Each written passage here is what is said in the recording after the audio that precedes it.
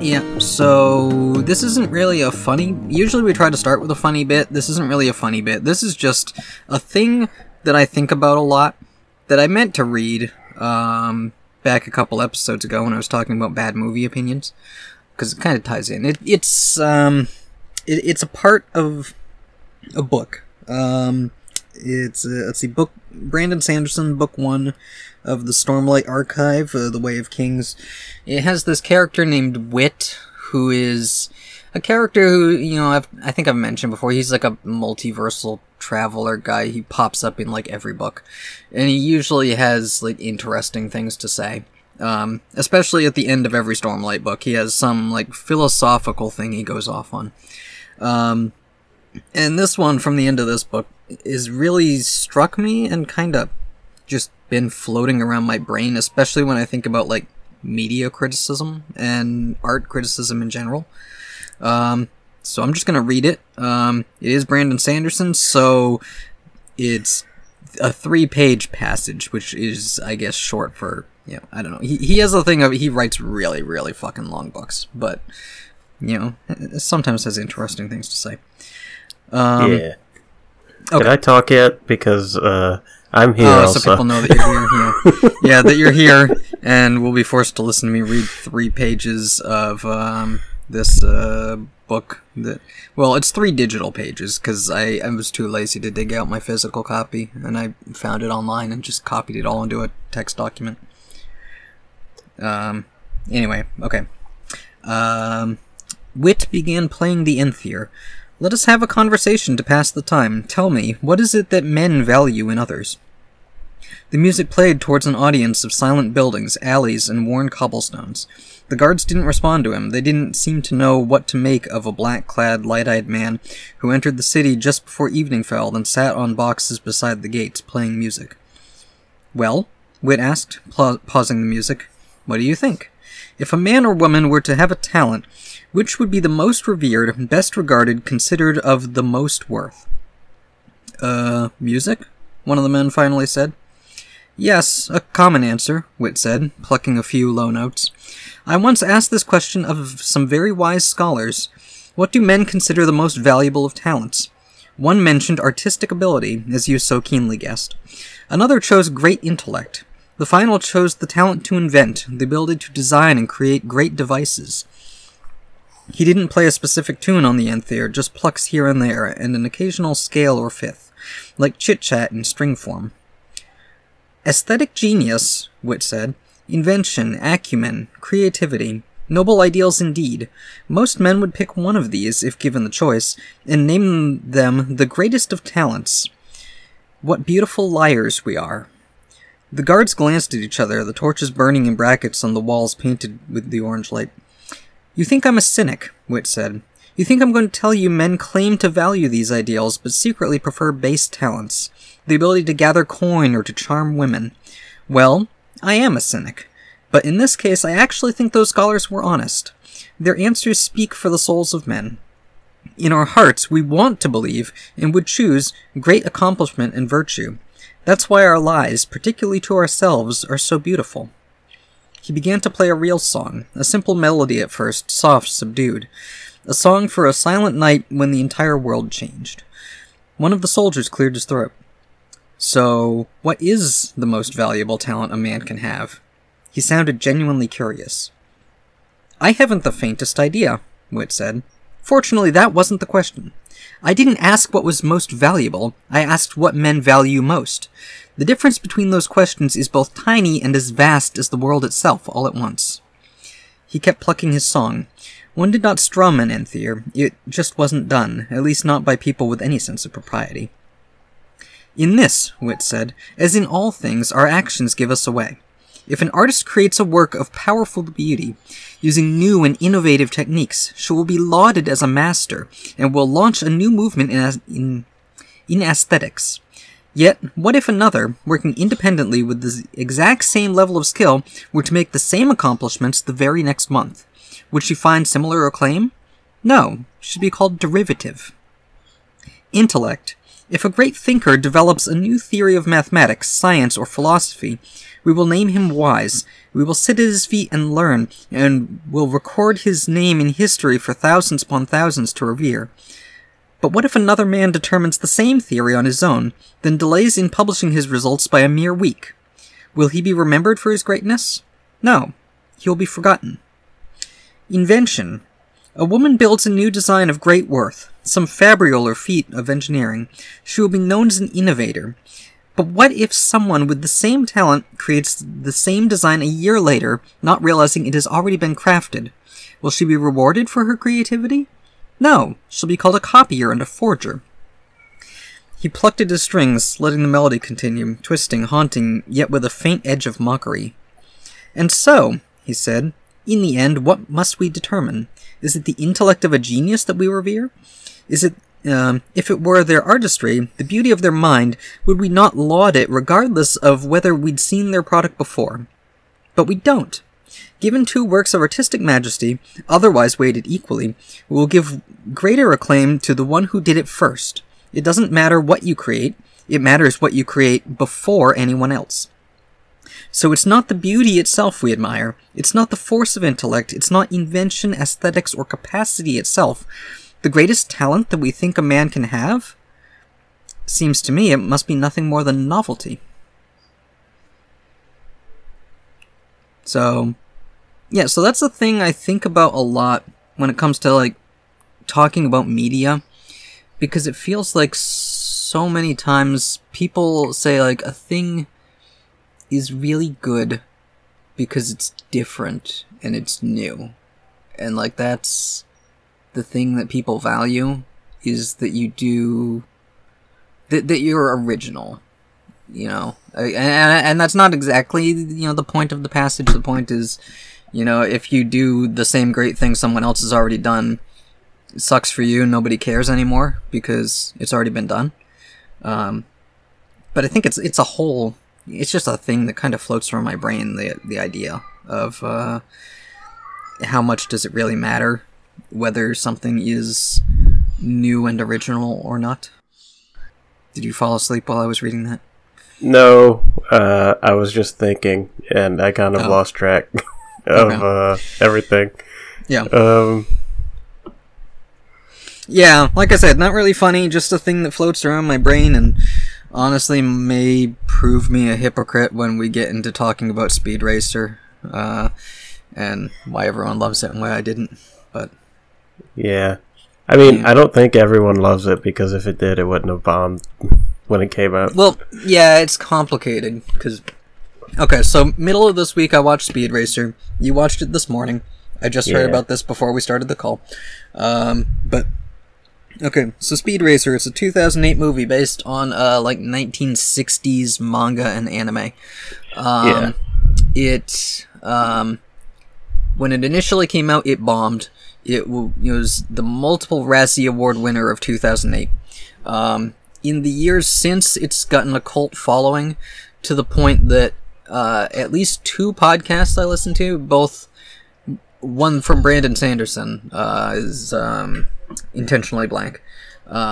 Him and the guys on Story Break. I've been listening to a lot of that. Both of them have, you know, spoken very highly of the Speed Racer movie. Said, like, it's fun, it's earnest, and, you know, just, like, high praise. So I went in to the movie expecting, oh, this is gonna be really good. And I guess... Okay, so, like, the story and the characters, I thought, were pretty good, but visually it looks like barf. Like, it looks like every one of, you know, like, I don't know, I was watching it, it just felt like, oh, this is like Spy Kids 3D, it's like 2005's Charlie and the Chocolate Factory, it's like, Cat in the Hat, it's just that weird... like, surreal compositing of human faces onto bad green screen, turned up to 11 because they just go really hard on these, like, garish colors, in Speed Racer, in particular, which, I don't know, just every time I looked at it, I was like, my eyes are in pain looking at this thing. Aside from, you know, like when it does like sequences that are just all CG, because there are no sequences that are no CG. Even like the kid sitting in a classroom is still done on a green screen for some reason. You know, like they're at home and it's all still on a green screen and it looks so flat and so fake. They just, I don't know, I couldn't get over the visuals. Like the story's fine, the characters are fine. Like yeah, it's all silly and cheesy and earnest, and that's fine. But yeah, I don't know. I couldn't get over the visuals, so I feel like I'm missing something that a lot of people whose opinions I like, I say is like, you know, a secret gem of a movie. Yeah, I think what you might be missing at least, it's, I mean, not really missing, like it's just not what you're into. It's like the artifice of it is kind of the point. Like it's supposed to look fake. Like it's not meant to look realistic at all. And I think that's the difference between like Charlie and the Chocolate Factory, which like, yeah, nobody is expecting you to believe that all these Oompa Loompas are really there, but they're supposed to look like they are. Whereas with Speed Racer, it's like defying the laws of physics is part of the world, right? Like at some point, he's in a car driving up like an 80-degree cliff. Yeah, and I kind of wish they had done you know, they did so much of it in CGI. Just do the people in CGI. Like, make it all a 3D animated movie, and it would be great. But I don't know, the surrealness of, you know, the human faces on green screen. I just couldn't get into that. Yeah, but then you can't have John Goodman in it, and he's great.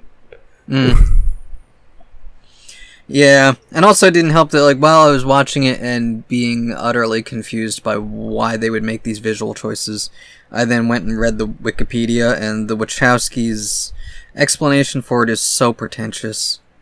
I'll go look that up now, so I can read it. Wikipedia, Speed Racer. It's so weird that they made Speed Racer film. It's so weird that they made The Matrix and then they made this. Yeah. Let's see. Which section was it? Nope, that's the plot. Production? Nope. Pre-production. Okay. Yep, so quote from Lana Wachowski, on Speed Racer. The whole impetus... Well, let's see. Okay. There's an earlier quote where they say, okay, we are going to assault every single modern aesthetic with this film. As far as, you know, the visuals. The further quote, the whole impetus for Speed Racer came out of the fact that we are visually thinking people. We go to art galleries and art museums all the time. We go to the Art Institute of Chicago, and every room there are paintings that look completely and utterly different from the other rooms.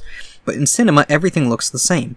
And it's really it's a really aggressive straitjacket aesthetically. We started talking about cubism, for instance, and we started talking about could you make a cubist film? And we realized that if you try to make a cubist film for adults, you will end up like Picasso running from the angry mob when he first showed Guernica. They wanted to kill him, literally. It's because adults, they reject change, and an aesthetic change is too aggressive a death for them. Every generation experiences aesthetic death, and when you really assault an aesthetic, people freak out. But we said that kids are okay with aesthetic change. And this is about a movie that looks like every other kid's movie from that era. But no, it's an aesthetic change, and adults can't accept that. But it looks better than every other kid's movie from that era. I mean, I guess I'd have to watch them again, because I can't tell the difference, aside from, yeah, this one has, sometimes a person's face will pan across the screen as, like, a slide wipe, which, you know, is, like, like making it look like an anime but with real people's faces, but you're still copying that style of transition that looks better in animation because that's what it was made for. I guess my feeling on it is that, like, if you watch Spy Kids 3D and then you watch Speed Racer, it's... Let's see, how do I put this?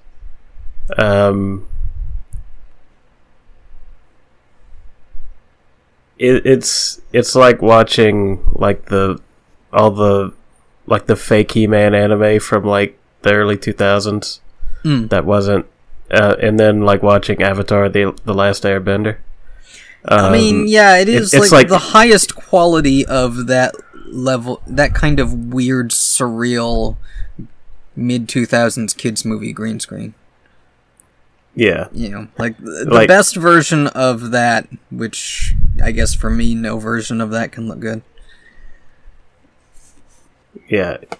And I mean, that's fair. Like, if you don't like it, you don't like it. Like, there doesn't have to be a you know, I'm not going to put you on trial about it. Just want to get my point across. That's like, yeah. Like, yeah, it looks like the same techniques. It's just,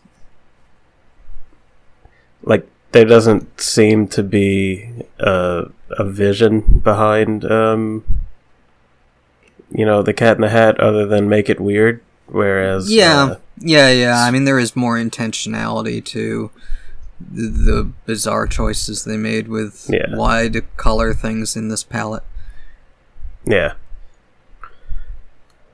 Also, it's just better in every other way than those other things.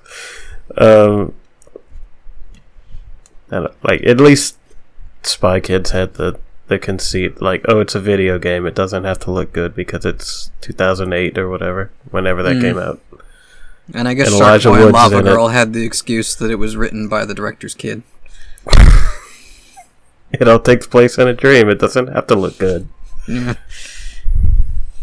We have the guy from Twilight, except he's a kid, so you can't be horny over him yet.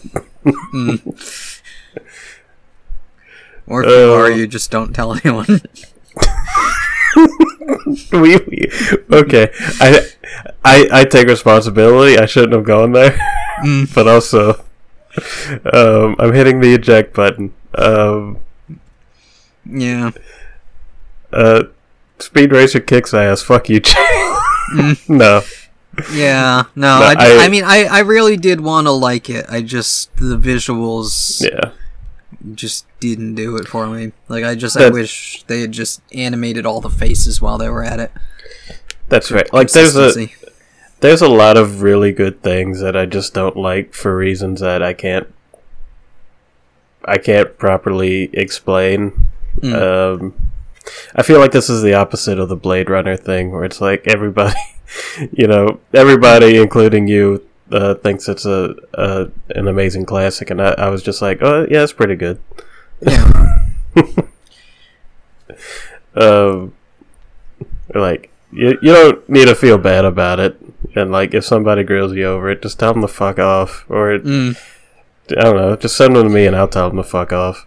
Yeah, I mean, it is kind of fun, because earlier today, the new Spew Punk, which is the bonus Patreon thing that Dice Funk is doing now, where Austin and Quinn just talk about media and shit like we do. The new episode, I guess it must have come out yesterday or something. Did they steal our format that we stole from the?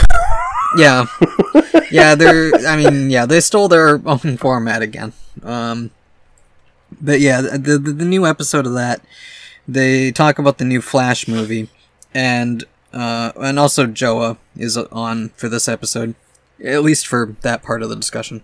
And Quinn and Joa bag on the Flash so much that Austin changes his opinion from "it's a fun but dumb movie" to "no, I agree, it's bad, it's terrible." I'm changing it from 4 stars to 2 stars. And unlike Austin, I mean, yes, I do have bad opinions on movies, but when people tell me my opinions are wrong, I just get, more entrenched in being wrong. So when I say I didn't like Speed Racer, I will not be convinced otherwise that my opinion was wrong, and that it's actually great, because it is the children who are wrong.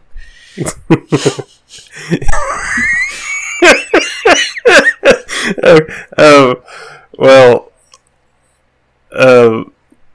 to be fair, like I don't know, and I've explained the movie is good. I just can't get over the aesthetics. That's fair, because I'm too old, according to the directors. Even though I guess I would have been 18 when the movie came out.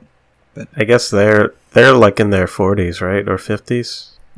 I don't know. They made it in 2008, however old they were then. Yeah, I mean, they made The Matrix in, like, 1999? Yeah. They so also they haven't made anything especially good since the first Matrix, so... you mean except Speed Racer? Yeah, well... I mean, Speed Racer, I guess... Because I don't know, what have they... since then, like, they did Jupiter Ascending, which is a wild... weird, like, it feels like an adaptation of a YA novel that doesn't exist. I liked Jupiter Ascending visually, but the story is so bad. And then they did Cloud Atlas, but made some really wild choices about, recasting the same group of actors into different ethnicities. Yeah, and I don't know what else they've made aside from those. And then they did Matrix Resurrections, which was okay. It's not great, but it's maybe better than the second and third Matrix.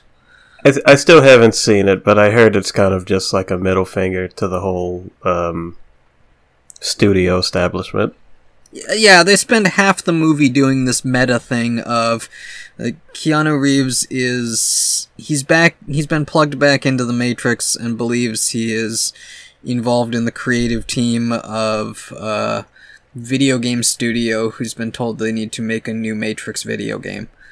And as just them discussing, well, what are we supposed to do? We knocked it out of the park 20 years ago, and now they want us to make another one. Oh man, that sounds like Ratchet and Clank. Yeah, it gets very meta and up its own ass, which works for some people and doesn't work for others. The main thing that didn't work for me is that they do so much to try to, do these parallels and connections and things, but then I guess they couldn't convince Hugo Weaving to play Smith again, but they have the Smith character show up, played by a different actor, but he's acting like he has the dramatic weight of being Hugo Weaving, and he doesn't. It doesn't work on that level.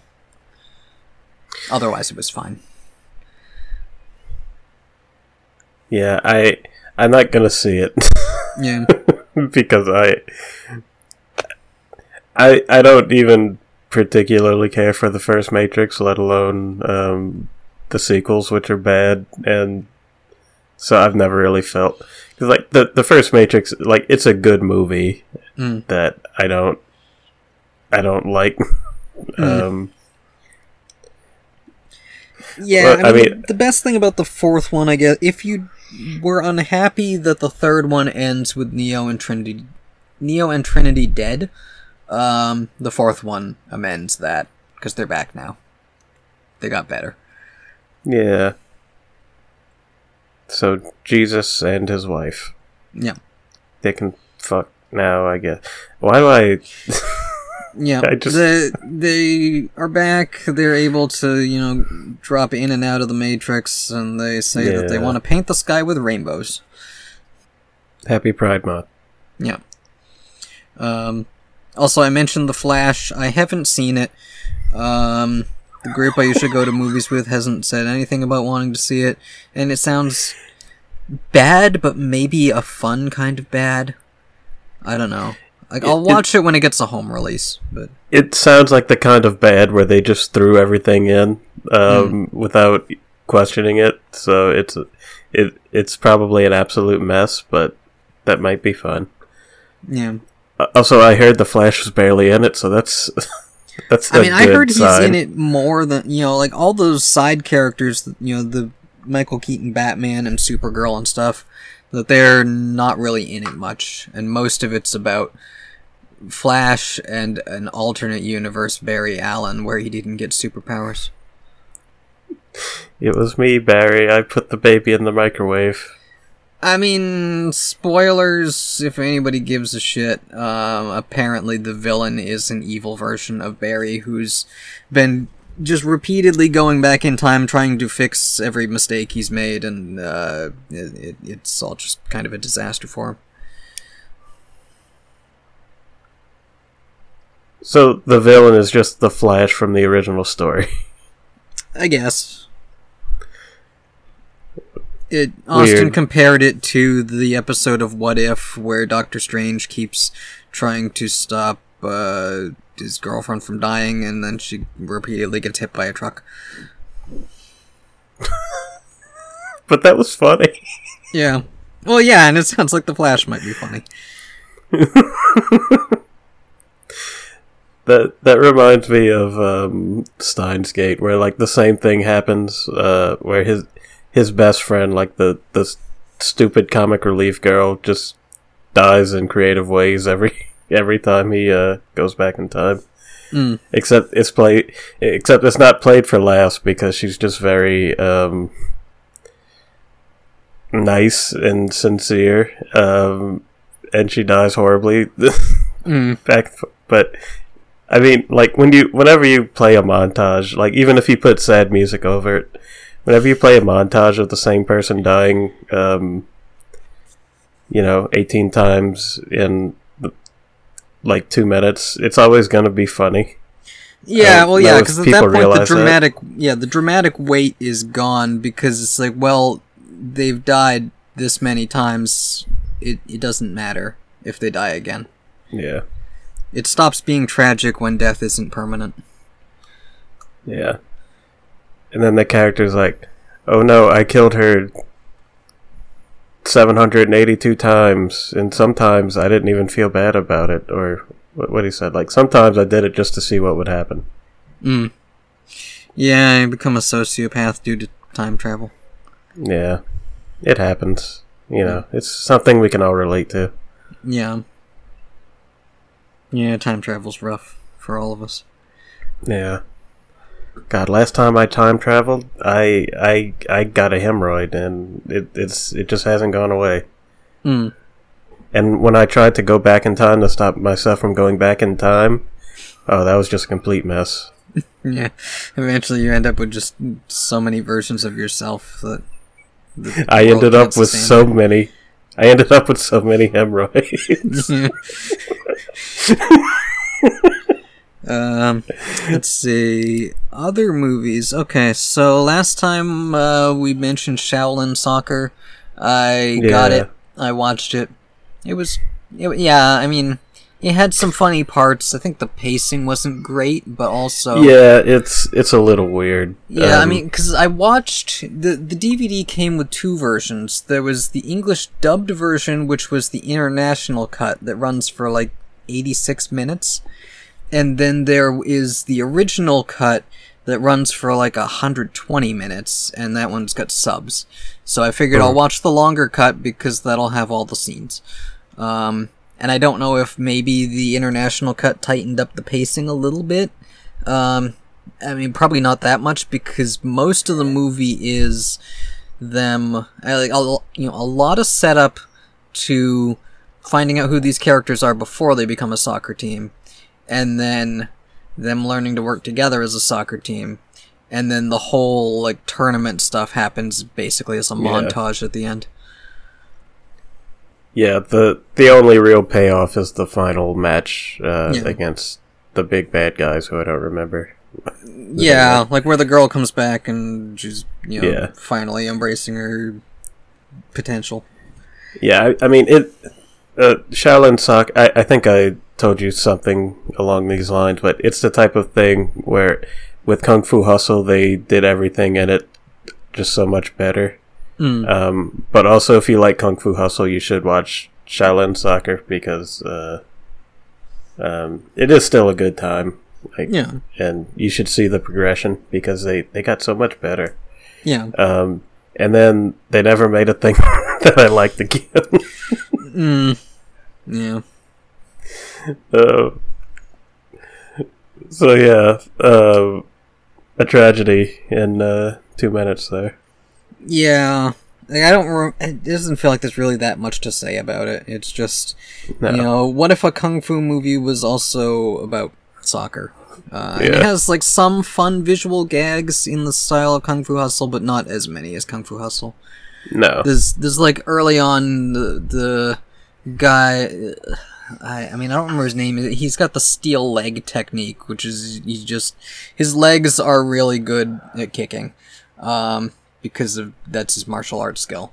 And he like drop kicks a can, and then the guy, who was there's like this washed up guy who used to be a soccer star. He finds the can later. It's like stuck in a wall, and then he pulls it out, and the whole wall crumbles. And that was kind of a fun visual gag. Yeah. Like, they save most of the best visual gags for the actual matches where they throw all the money and effects in. Yeah. If I remember. Like, I haven't seen this in years, because if I want to see that movie, I would just watch Kung Fu Hustle again. Yeah. But... Yeah. But, yeah, so I saw that one, and I don't remember... I must have seen it first, because I wrote it down first on my list. It was probably like the day after we recorded the last one. I watched Avatar 2, The Way of Wetness. Why? Because it was free on Disney+. Good enough. Yeah. And I figured I'll see what the $2 billion fuss is about. And it's fine. It's probably about as good as the first one. It has no reason to be 3 hours long. They really could have trimmed it down, but I guess they just couldn't cut any of this expensive footage they made. So, so it's 3 hours long. Yeah, I mean, this is an entirely original opinion, but I think people only like Avatar movies for the novelty. I still don't understand how they are as successful as they are. Big color look pretty. Yeah, I mean, like, as an action movie, it's fine. The worst thing about it is there's some unnecessary narration, kind of like the first one did, where it's just Jake Sully waxing poetic over scenes that you'd probably understand what was going on if he didn't have to just do an exposition dump over it. But, yeah, I mean, otherwise... It's let's see, the broad stroke summary of it, not that there's all that much depth to dig into. Some time has passed since Avatar 1. Jake and Neytiri now have 3 kids, plus a 4th kid they've adopted, who is, I guess, the reincarnation of Sigourney Weaver. That, like, her mind got transferred into her avatar body, and then her avatar body gave birth to a child that is also played by her, and that body died. But now this child is like her, and there's this whole mystery virgin birth thing, if, like she was like created by the world spirit Gaia or something. I don't fucking know. It's a thing that they intentionally don't explain because they want to have mystery for the other 3 movies that are coming. But yeah, and then there is another child who they've adopted who is a human, whose name's Spider, and he was the infant son of the evil general from the first movie, who had to be left behind when all the other humans left, aside from the good guy ones. All the other humans left Pandora, but they couldn't take babies along, so this kid just got stuck behind and became like the feral kid from Mad Max, except he can talk. And he's just been tagging along, and he's like their adopted, like they describe him as like a lost dog that they're just all attached to now. But anyway, so the movie starts off, and human, a whole fleet of military and stuff come back to Pandora and raise the forest, and They want to kill Jake, and they want to just, keep harvesting resources. Like, they don't really talk about unobtainium. You find out later that the thing that is really paying the bills now is that they've got whalers who are, going around the oceans hunting these space whales, because... Are they whalers on the moon? No, well, I guess, yeah, Pandora is a moon, so yes, they'd be whalers on the moon. Do they carry a harpoon? On their boats, yes. Yeah, they have harpoon gun machine things. When's the last time you've seen Futurama? It's maybe a decade. I think that's a joke from like the first or second episode of Futurama. Okay. Yeah, I only remember bits and pieces of Futurama, but I'm sorry. I'm not well today. Well, I mean, this movie's dumb anyway. They're hunting these whales because if you liquefy the whale's brain juice, you can make this chemical cocktail that will give you eternal youth or something. I don't know. It's weird. But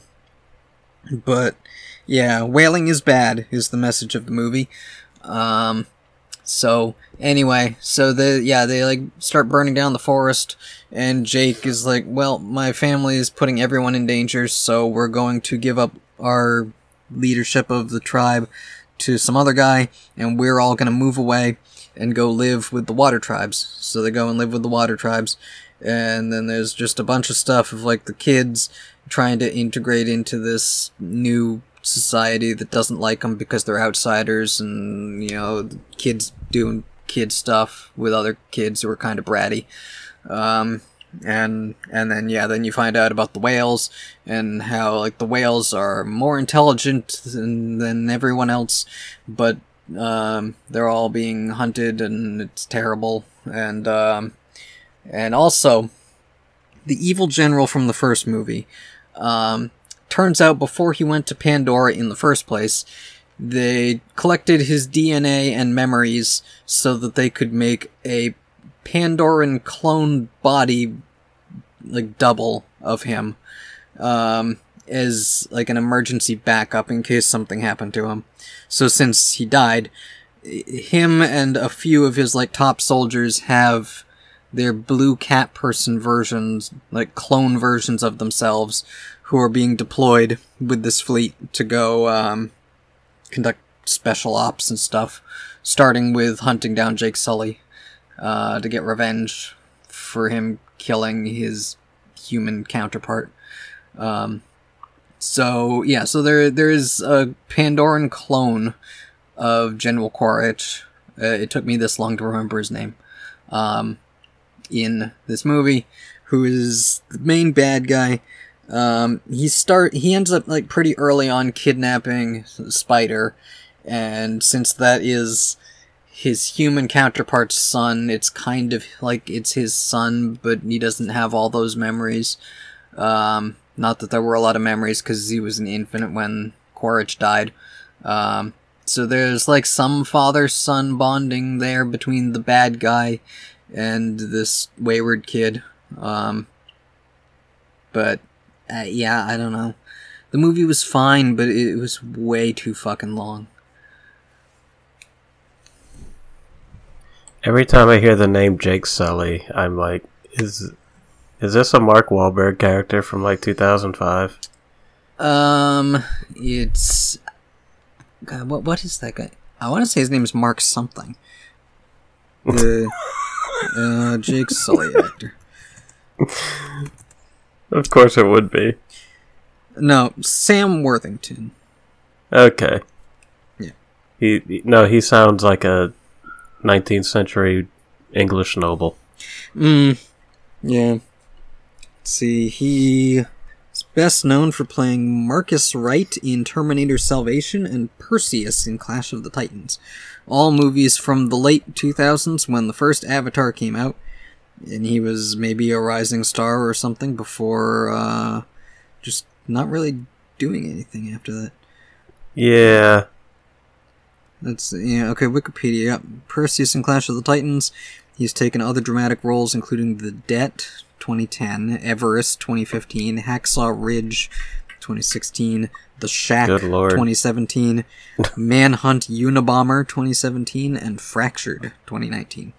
So I guess he just started doing, like, mid-budget action movies for the last decade. Weird. I've definitely heard of him, but I don't know anything about him. Except that he played Jack Sullivan on Avatar: The Last Airbender. Yeah, I think I was starting to get him mixed up with Sam Witwer, who is the guy who was like the voice and body model for Starkiller and Force Unleashed, and also voiced Darth Maul. Maul. Yeah. And I think he might have done Palpatine in the cartoons too.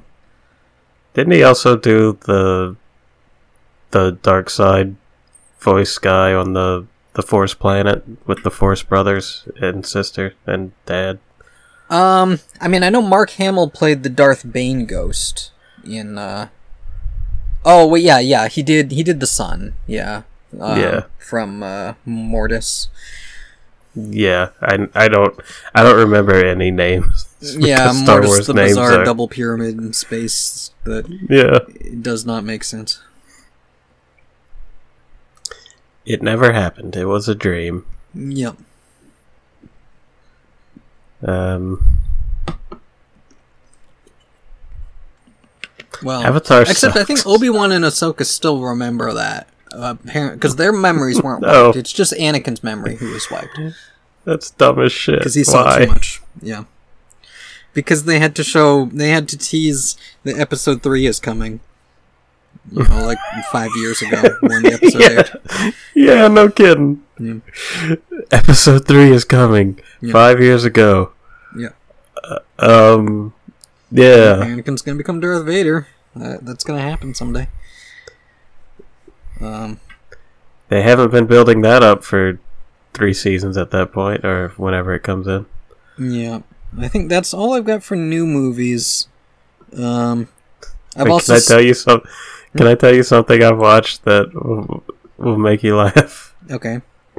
I watched. It's also something we've talked about pretty recently.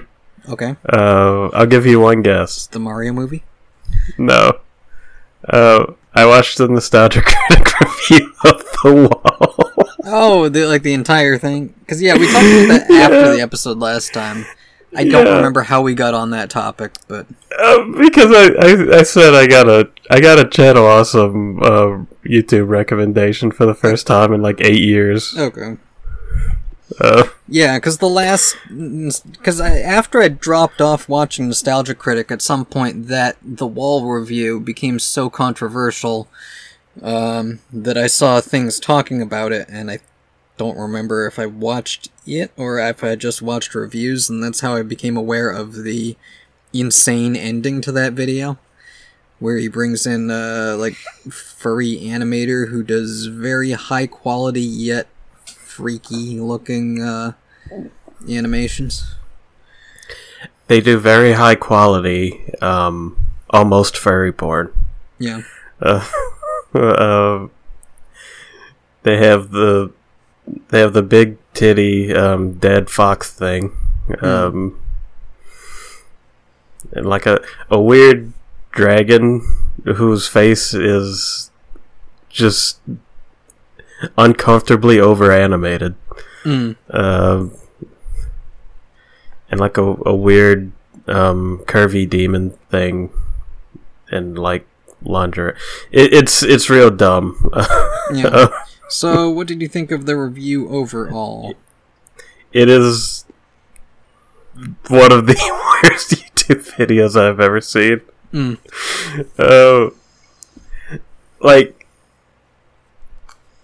It's amazing to me how someone could put so much work into something and fail so horribly.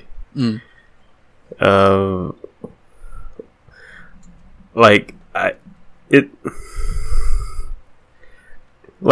Nostalgia Critic character made sense when they were making fun of weird kids movies from the 80s that nobody remembers, right?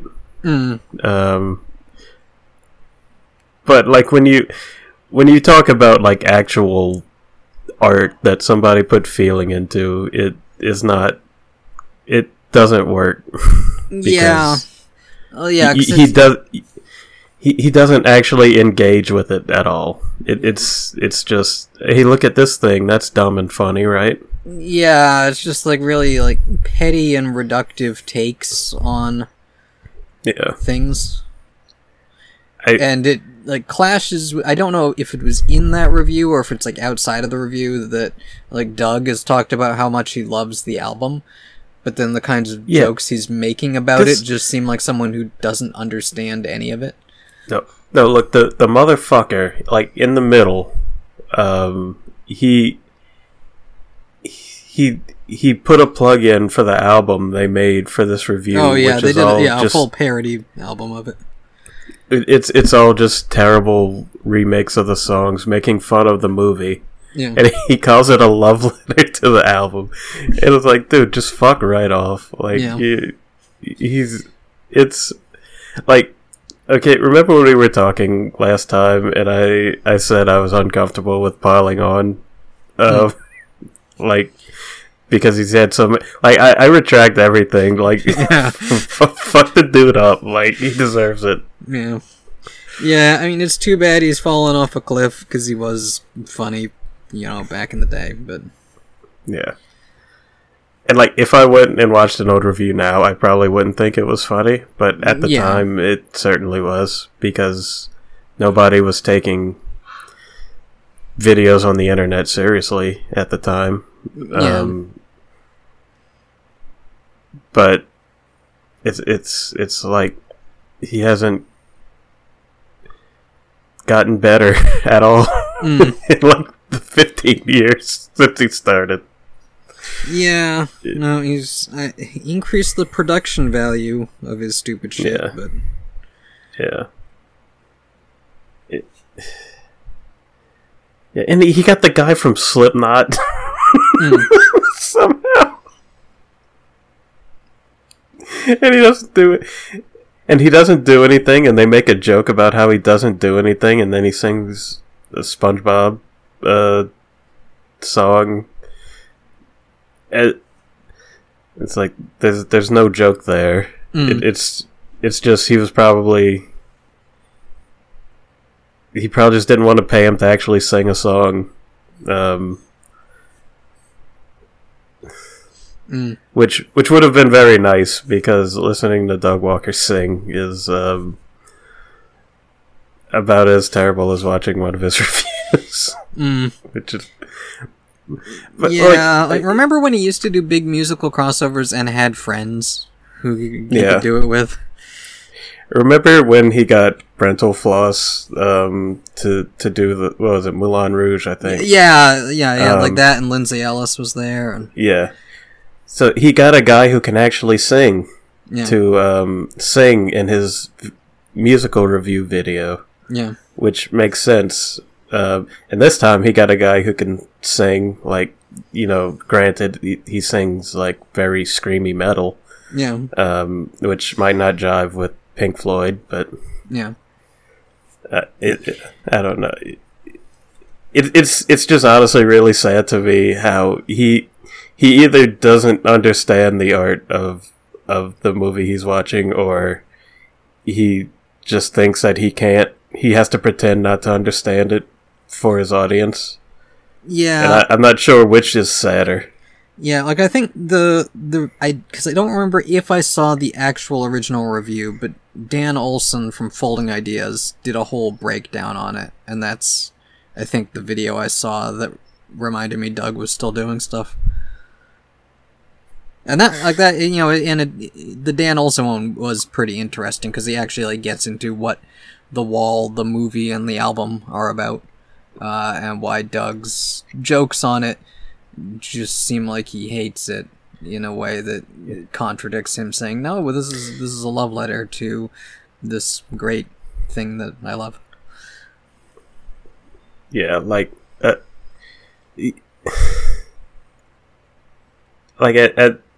I'm familiar with The Wall, but I haven't... Like, I'm familiar with the album, but I haven't actually seen the movie.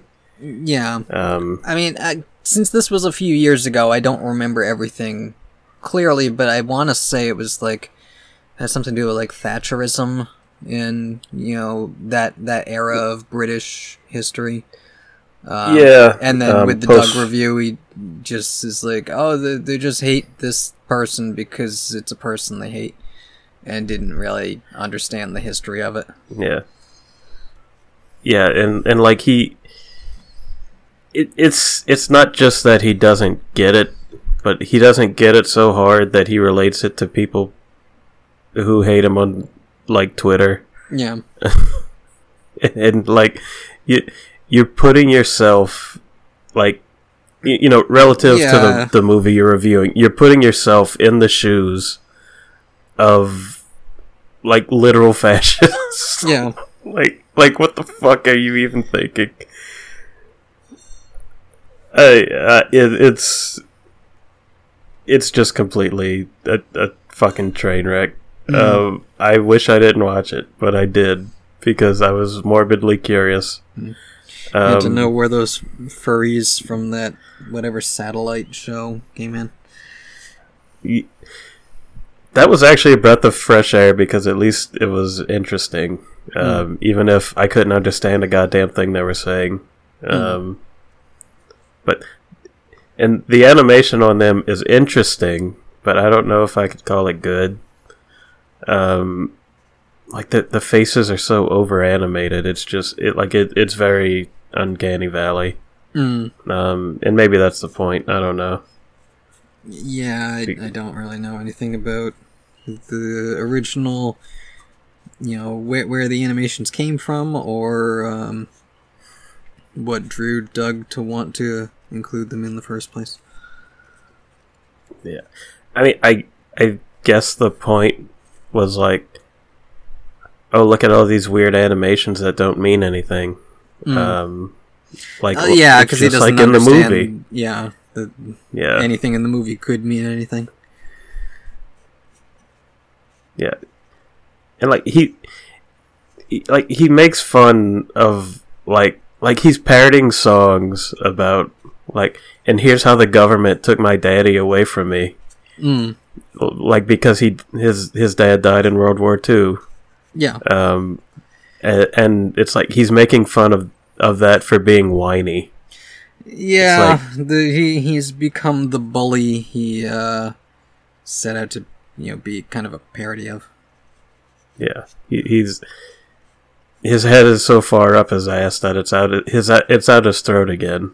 And, yeah, like I remember back in the day him talking about like the inspiration for Nostalgia Critic, and he compared it to like Eric Cartman from South Park, of being just a jerk for the sake of being a jerk, and that it's, you know, funny to see a person being a jerk. But yeah, he may have, if he wasn't already secretly that person, you know, at heart, he may have slowly morphed into that character.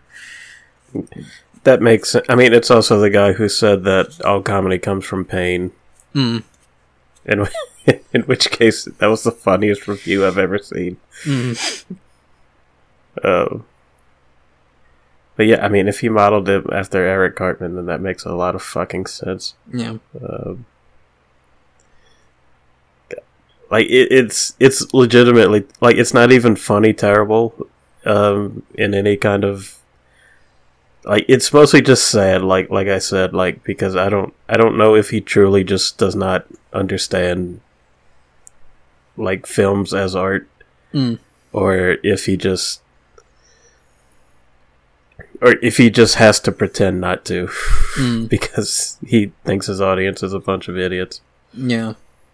And they are. Yeah, well, yeah, anybody who's stuck around this long, yeah. Like, if you're watching the Nostalgia Critic in the 2020s, like, you're either hate watching it like I did, or like you're a kid who doesn't know any better. Like, or you're firmly part of Doug's cult of personality. Yeah, or like you watched him in like 2010, and you graduated high school in 2011, and you just can't grow up because you hate your life. Which, same, but like I at least watch good stuff sometimes. Yeah. Holy shit. Yeah, I mean, well, and like not all personalities who like Game Grumps. Not all the personalities who maybe said some shitty things back then have been stuck in that. Some have managed to like see how things might have been problematic, and just adjusted. Yeah, some people get better, and some people just never change after 15 years. Yeah. And it's easy to tell who is who at this point. Yeah. Because, like, I mean, I haven't watched Angry Video Game Nerd video in, like, 3 or 4 years, at least. But at least then, it seems like James Rolfe is like, I don't care anymore, but I'm going to keep doing this to get paid. Yeah. I mean, I've heard positive things about his newer stuff. I haven't seen any of it. Yeah, I mean, they might still be good. I don't know. It just seemed like to me, he was like, like, it's kind of obvious he didn't care, but he's going to keep making them because people will buy ads for it. I don't know. Maybe I'm going to stop talking about a thing I haven't seen in forever. So. Yeah. Let's see. What else did I have? Well, don't watch it. Please don't. Yeah. No, like, the three of you that are listening, do not. Yeah. Do not watch any Nostalgia Critic Life video. update, Nostalgia Critic hasn't gotten any better since the collapse of Channel Awesome, so you're good to just keep not watching that. Remember Demo Remember what? Remember Demo Reel? Oh, yep.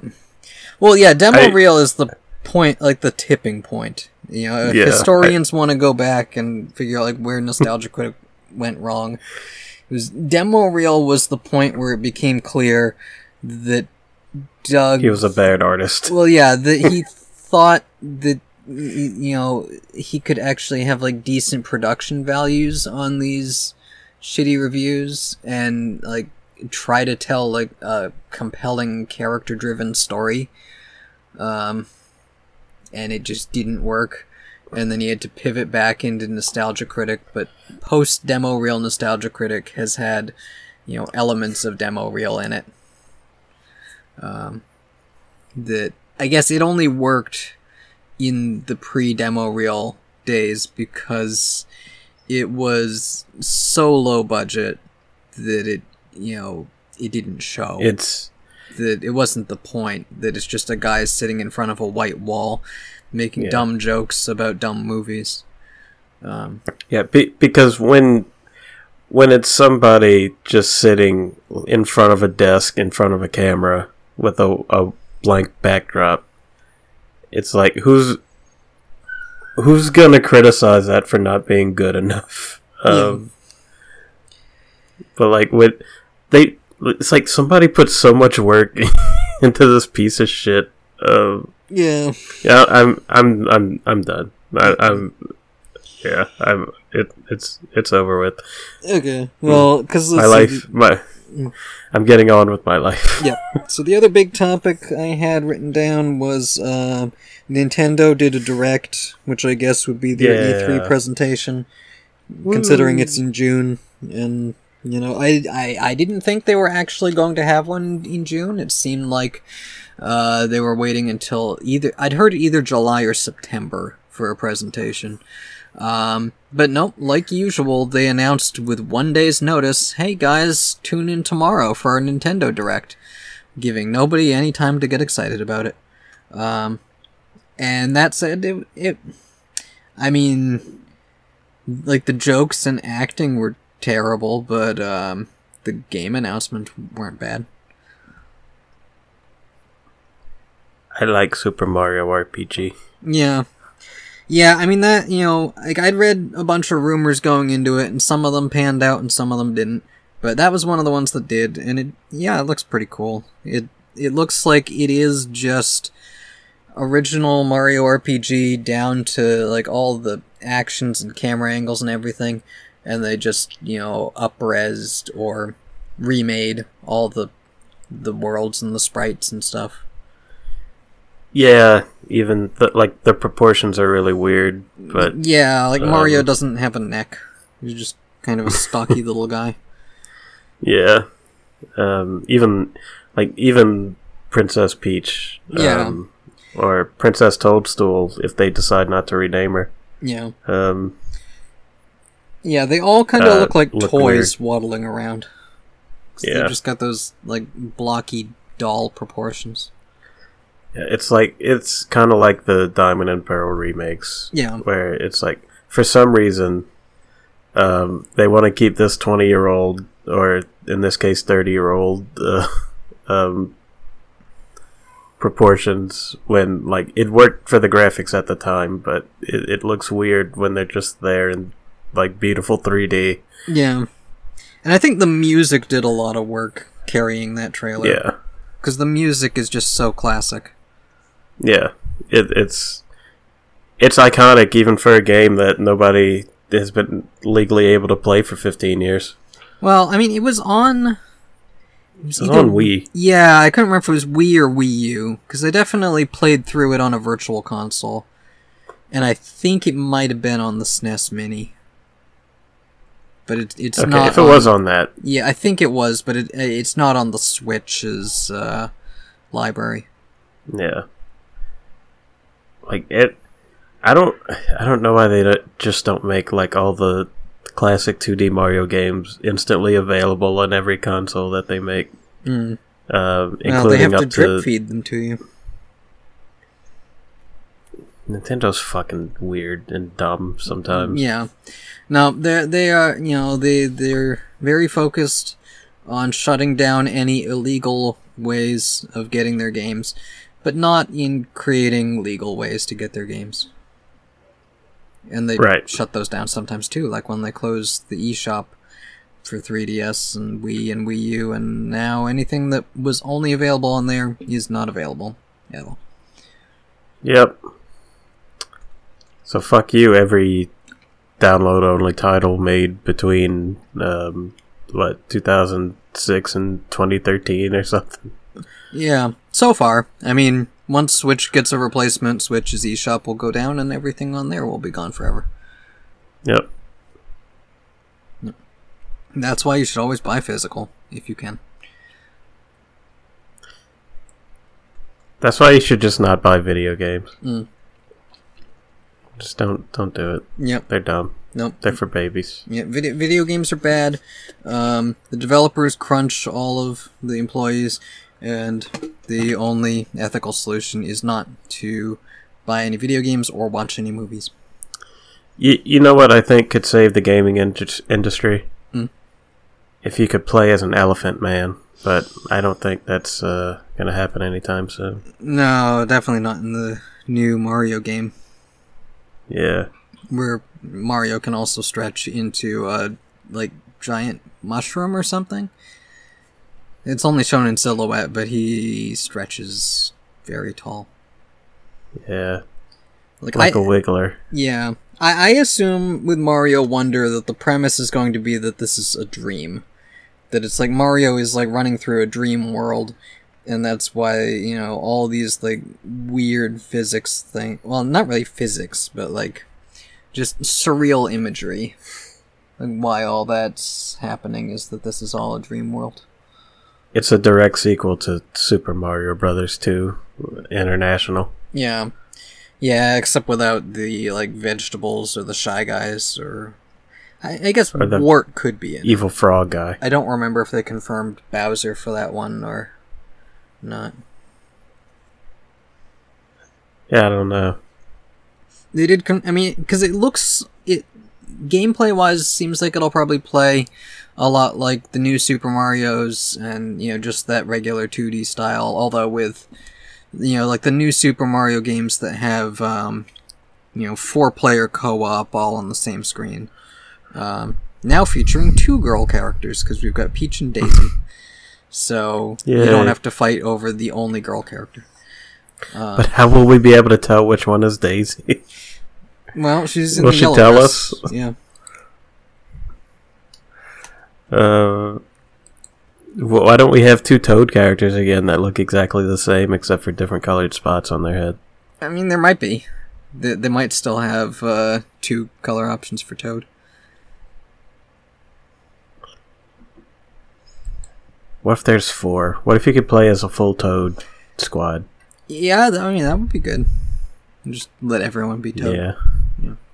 They should have a option to play. Everybody plays as the same color Toad, and just have it be complete chaos. Yeah, that would be fun. But that's not an idea that Nintendo would ever actually do. But it's one that they should do. Yeah, I mean, the main thing I like about Super Mario Wonder is that the graphics look distinctly different from other Mario games, which is the biggest problem with, like, the new Super Mario games feel like they're just so by the numbers, like they just ripped all these models out of Mario Party, and they're gonna make the most Mario-looking Mario game. And they barely even add anything for every new game. Yeah, like those and like the Mario 3D Land and 3D World games look so generic to Mario that aside from the graphics and like a couple costumes, they're pretty much just the same. Yeah. I can look at like an NES or Super NES era Mario game and know what it is from looking at a screenshot, but any of like the new Super Mario games, I would have to go off of like, well, okay, so those graphics look a little pixely, so maybe that's one of the DS ones instead of the one on Wii, or the one on Wii U, or the one on Switch that is the exact same one on Wii U that they've been selling for the last 10 years for full price. Man, remember the Wii U? Yeah. I remember the Wii U, and I remember when it was around and everybody telling me, no, this system is great, and people just don't understand it. And then it died. Yeah. And there's a million retrospectives about how shit it was. Yeah. Yeah, but at the time, I mean, I swear I could probably dig up an old, like, Game Crunk or Word Funk or whatever of Austin talking about how great the Wii U is and people not understanding it. Yeah, but it has the best Star Fox game, everybody's favorite. Yeah, the one that you have to play on 2 separate screens, and you have to, like, wave your controller around to be able to aim, while you're also supposed to be looking up at the TV. Yeah. It had that game Zombie U that everybody yeah, the launch ignored. title Zombie U. Yeah. It had the Super Smash Brothers game that was outsold by its 3DS counterpart, even though it looked better and had more features. I mean, it was always going to be outsold by 3DS. It had a massive install base. Yeah. And nobody knew what the Wii U was. Yeah.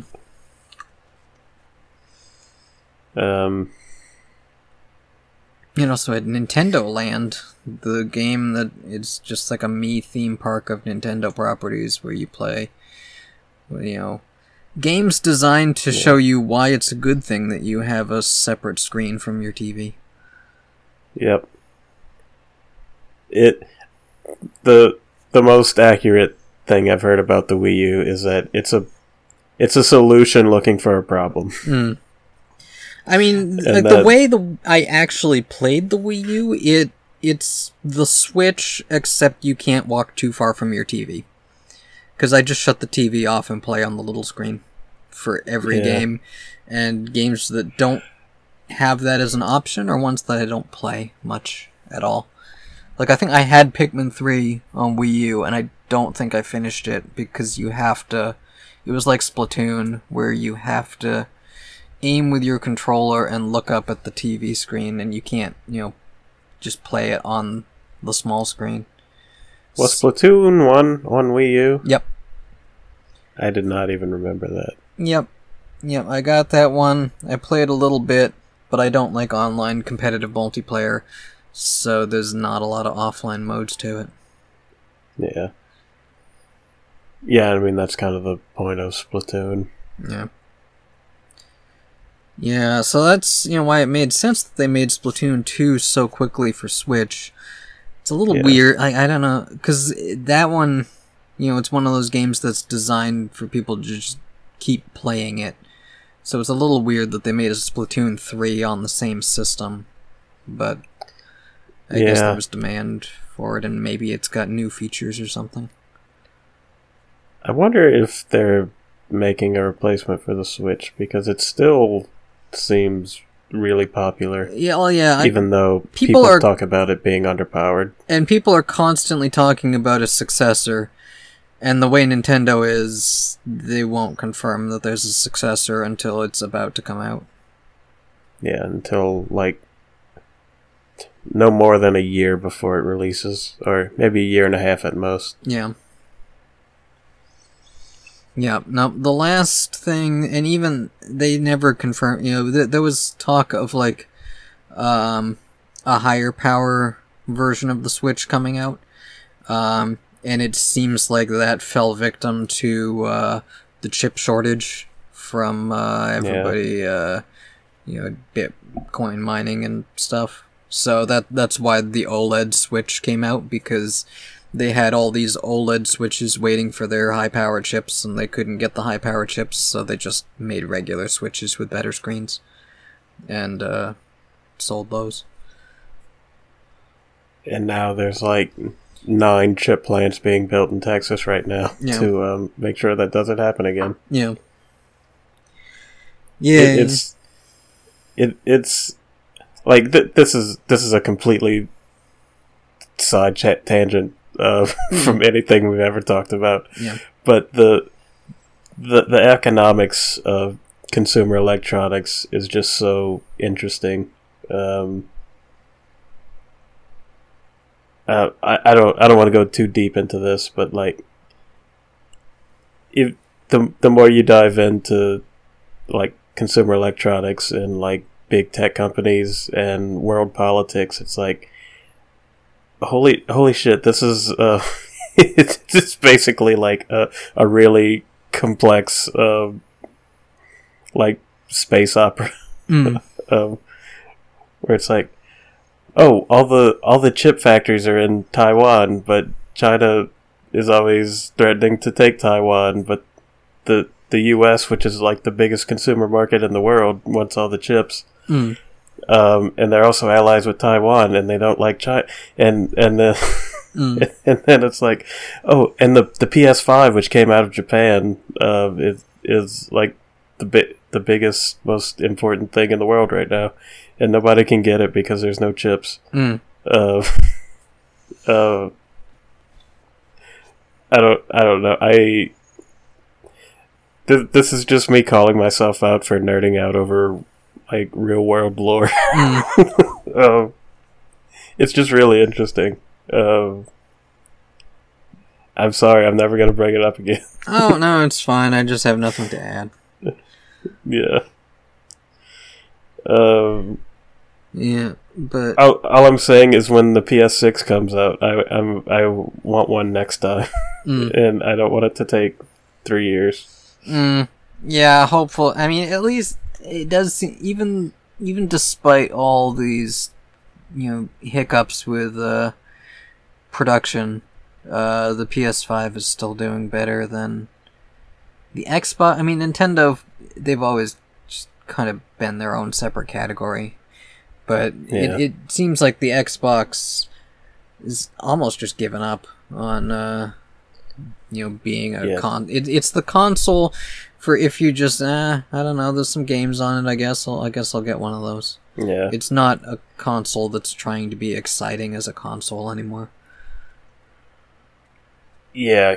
All the Microsoft exclusives at this point are on PC. Like if you really care about Halo, just get a decent PC. Like you might as well just build a decent one for the money you're going to spend for a console. Yeah, it's like a budget PC that can't play as many games. Yeah, but also, like a $500 console is worth like an $800 PC. Mm. But all you can do on it is play games and watch Netflix. So, that's the back and forth of it. I think the main plus for consoles usually is that that like it's going to be optimized for the games that are available for it. Hopefully. Yeah. Yeah. That there's no question of like, well, your graphics card isn't good enough to play this thing that came out, so. Yeah. Until they announced the Pro version, and it's like the first version has a lot of frame drops, but not the Pro version, which is a thing that happened with the PS4. Yeah, I mean, like I know even like Xbox One and. Like, I remember on even 3DS, there was, like, the Hyrule Warriors game got ported to 3DS, and everybody said, like, well, it plays decently on the new 3DS, but it doesn't, it's terrible on the regular. And I played it on the regular, and it was fine. The main problem is that it couldn't load as many of the, like, character models, because it didn't have the power for it, so you'd only see a couple at a time, but the game still played fine, I thought. So, some of like the technology complaints are just people with very high standards for processing power and graphics. Well, it's obvious in that case that somebody actually put the work into, like, okay, we'll put less models on screen, and we'll keep the frame rate steady, instead of just doing a straight port and being like, okay, this is moving at 15 frames per second. Yeah. Yeah, I mean, like, Xbox, I feel like I can't think of any games that I bought that didn't play well unless, they just didn't play well anywhere because they were bad. I don't know, I haven't noticed any problems with anything I've tried to play on it. There's a few games on my base PS4 that don't run great. I can't remember what they are. If I played them again, I would remember. But the PS4 Pro came out in like what, 2018, 2017? That might have even been earlier than that. Yeah. And like ever since then, like all the first party games, it's like they run good. Like they're not bad, but they're obviously not optimized anymore. Like Miles Morales, which is it obviously was meant to run on at least a PS4 Pro and more likely a PS5. I should play it on PS5 because I have one now. Yeah, like the last game I played on Xbox One was Halo Infinite, and that one was made when Series X was around, but it still played fine on Xbox One. I mean, I only played the campaign mode, so maybe, multiplayer's a different story, but... Yeah. Speaking of PS5, I played a game. I played Ratchet and Clank Rift Apart. Yep. The one where there's a girl. Yeah. Lombax. There's a girl Ratchet that everybody made porn of. Yeah. Get over it. Yep. Yeah, they're all making porn of Elephant Mario now. Oh God! Imagine the things you could do with that trunk. That trunk, though. Most of I looked it up out of curiosity, and most of what I've seen is just he's buff dad bod Elephant Mario. Why did you do that? Well, I mean, yeah, he's a big boy now. Everybody knows your type now. No, that's not my type. That's just the type that I saw when I looked up Elephant Mario. I know. My type, I feel like I've been pretty straightforward about, island girl belly dancer type characters. You like girl abs. Yeah. You like girl stomachs in general. Yeah. Yeah. Just the battle bikini type characters. You're ready for the belly. Yeah. Okay, so I played Ratchet and Clank Rip the Fart. Yep. Which okay, so are you aware that all the Ratchet and Clank subtitles have they're double entendres? No, but okay. So what are the other subtitles? Going Commando. Okay. Yep. Up Your Arsenal. Yeah. Size matters. Okay. Yeah. Because there's a shrink ray. And also penis. Yeah. Secret Agent Clank, which is not. That's just a thing in the world. Yeah, I mean, it's like Secret Agent Man was like a show or song or something, but yeah, but it's not. It's not a sex joke. So, Tools of Destruction, which yeah, I mean, it's a little bit of a stretch. It works. It does have tools in it. I mean, it's basically. Yeah, it works. Crack in Time. Okay. Like a which, butt crack. Yeah. Quest for Booty. Okay. Which yeah, it's pirate themed. Yeah. Let's see. What else? Full Frontal Assault, which is just there's All for One, which again is just kind of a that's a little more it's generic. Just kind of a generic title. Let's see. Okay, so there's Into the Nexus, which if I've done my research right, it was supposed to be Into the Nethers. Which I guess was a little on the nose for Sony. Like that one was too far, but Up Your Arsenal was fine. No, that one's okay because it was 2005. Okay, so it's just Sony has gotten like they're not going for the edgy comedy that they were. Yeah.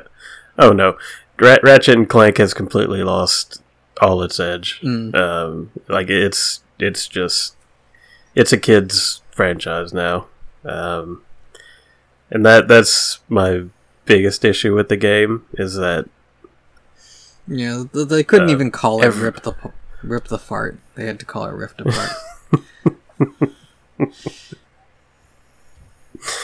Yeah, it's not even a dick joke; it's a fart joke. Yeah, like that's what we're working with now. Yeah.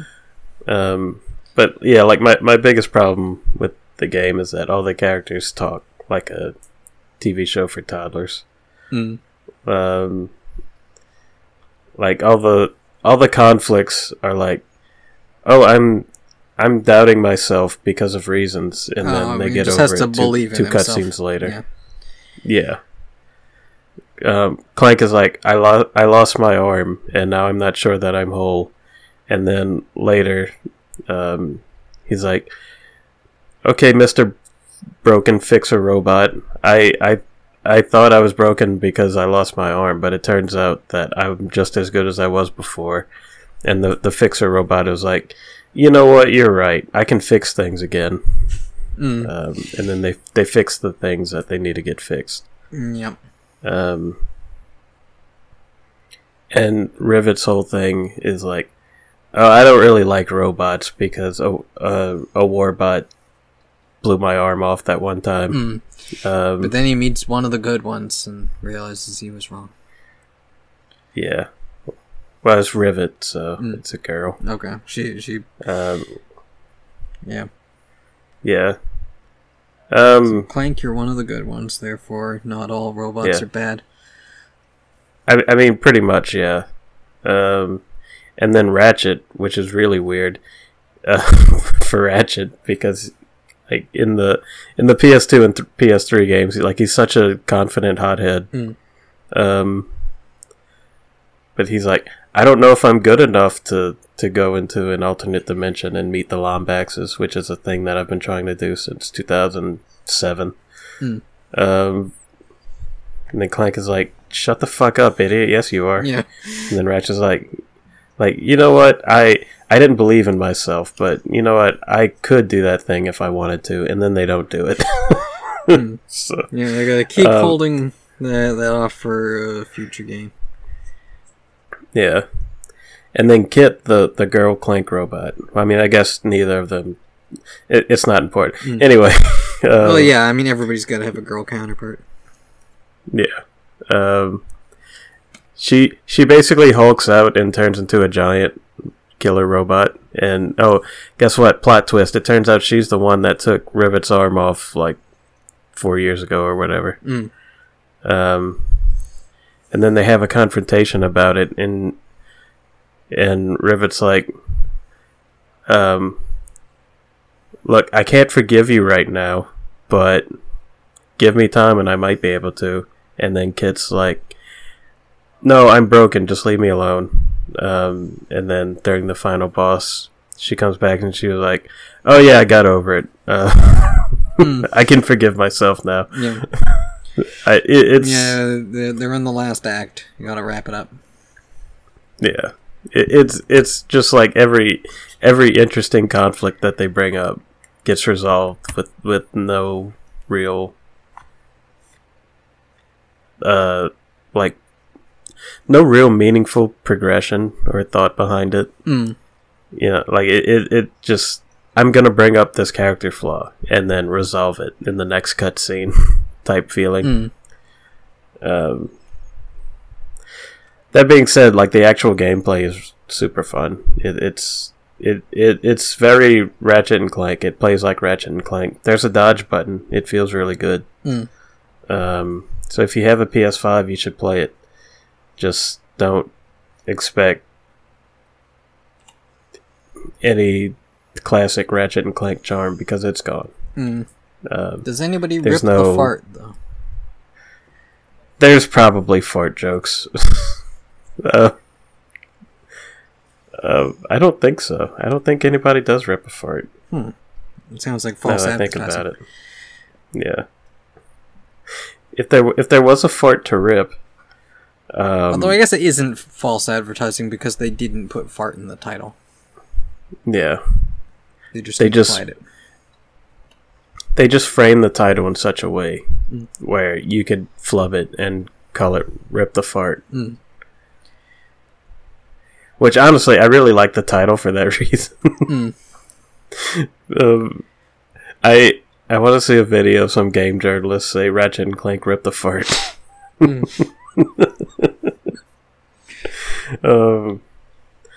But yeah, the game's really good. It looks great.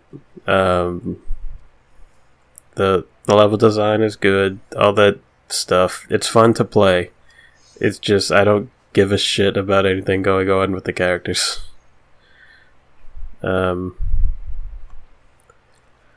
Also, they changed the voice actor for Captain Quark, but they did it because of medical issues, so it's fine. It's just sad. Yeah. But it is a shame because I feel like he had such a personality to the series. But oh well. The series is over 20 years old now, so things are going to change sometimes. I don't have to like it, but the games are still good. Mm.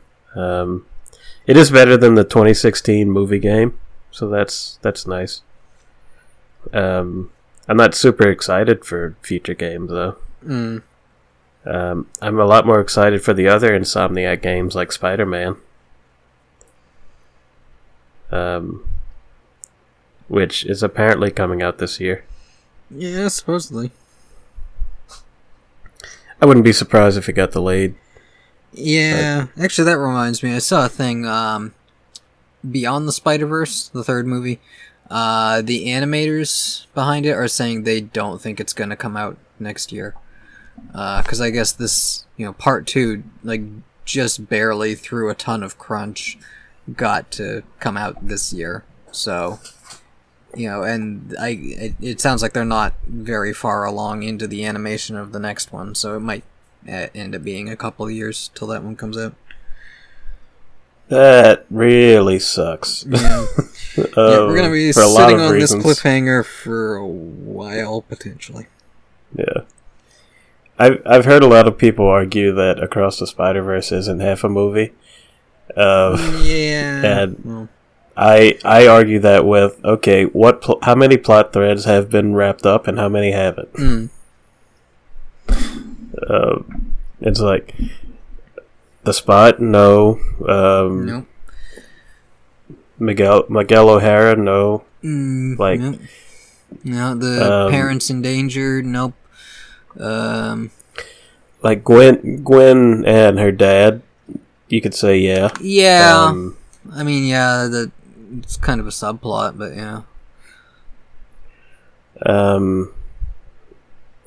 Miles, finding himself, I guess you could say that happened, both metaphorically and literally. Yeah. Spoilers. Yeah, I mean, I guess. Most of the movie exists to set up conflicts that will be resolved in the next one. Yeah. Yeah, it's amazing, great things happen in the movie, but the actual plot threads don't get resolved, so it feels, even if people want to argue that it's not half a movie, it feels like half a movie, so shut the fuck up. Yeah, no, I mean, for what it is, it's good, good characters, good animation, good music, but the story is incomplete, and is not, it's less akin to an Empire Strikes Back or an Infinity War, and more like a Matrix Reloaded or the second Pirates of the Caribbean, where it's a lot of, interesting and memorable things happened, but there's still so much unresolved that this isn't really a satisfying ending. Yeah. That's it. That's all I got. Yeah. Spider-Man related. Yeah. The PS5 controller feels really good to play with. I don't know how to explain how a controller feels good in your hands, but it just really does. Yeah, I mean, I'm like that with the Xbox controllers. I've always, even the big chunky original one, I still think it's just, good grip, good button layout. Yeah. The PS5 controller, it has a weight to it that feels really nice. I find that especially PS2 and PS3 controllers feel really lightweight. Yeah, and PS1 controller was, a dog bone. Yeah, I barely played with it with actual PS1 controllers, so I mostly played PS1 games on the PS2. So yeah, that's always been the thing with PlayStation. Is I think of their controllers as the ones that feel like they'll snap if you squeeze them too hard. Yeah, the PS4 controller was good, and the PS5 is even better. The PS5 is my favorite gaming controller now, which I never had a strong opinion before, but I do now. It just feels really good. I've heard the controller talks to you in certain games. Well, the PS4 did that too. Like, there's a or do you mean like the controller actually? Well, yeah, I mean it has like a speaker, like the Wiimote had. Yeah. Where in like certain games, like sounds will come out of the controller. Yeah, like the PS4 had that too.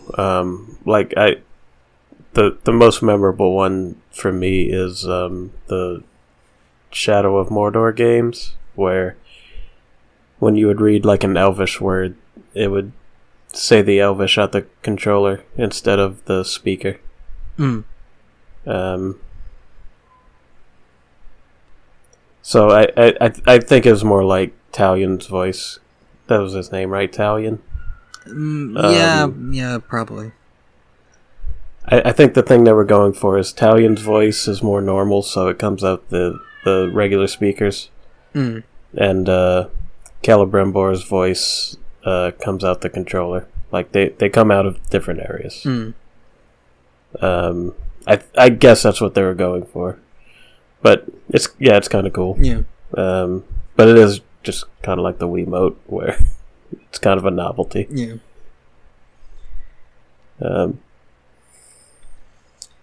Yeah, it just feels really good, and it looks cool. Mm. The PS5 does look like Seto Kaiba's chest, but the PS5 controller looks really cool. Mm. I like it. Yeah.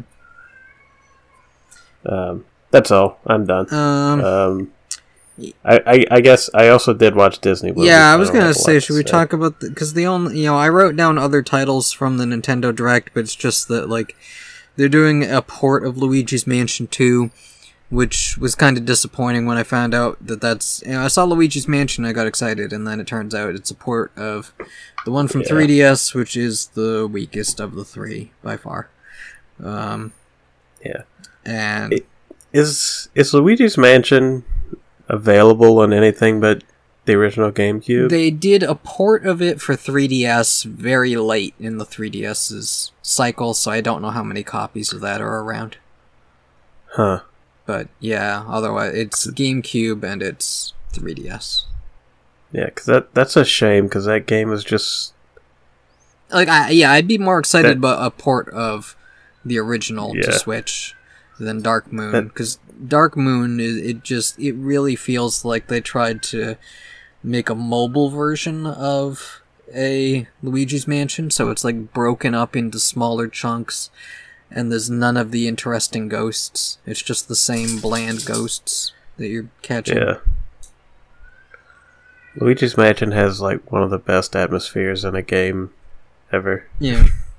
Yeah, like 2 doesn't really let you wander around that much because they break it up into so many small chapters, and every time you complete one, it like takes you back to the start of the mansion.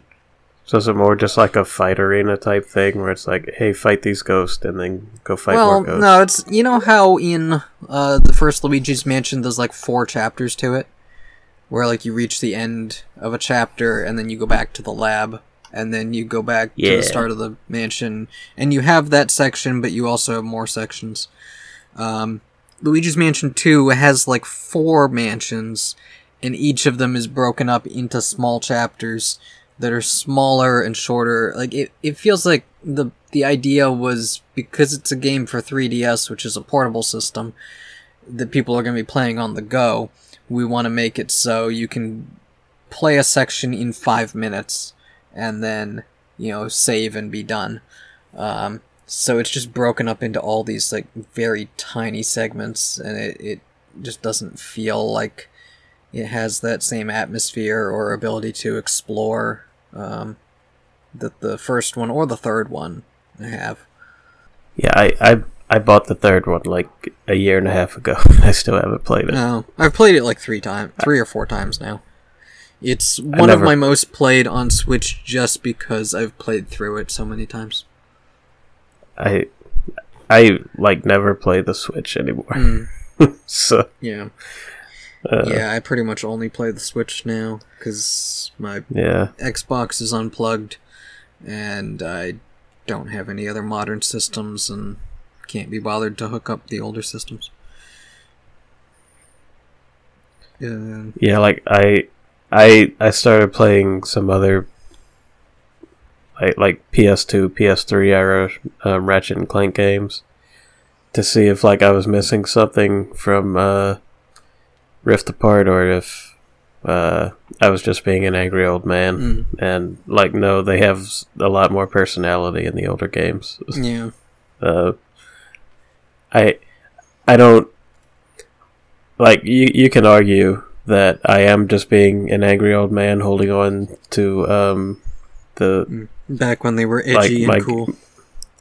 Yeah, but you can't argue that the newer games don't have a lot less personality than the old ones. Like that is a hill I will gladly die on.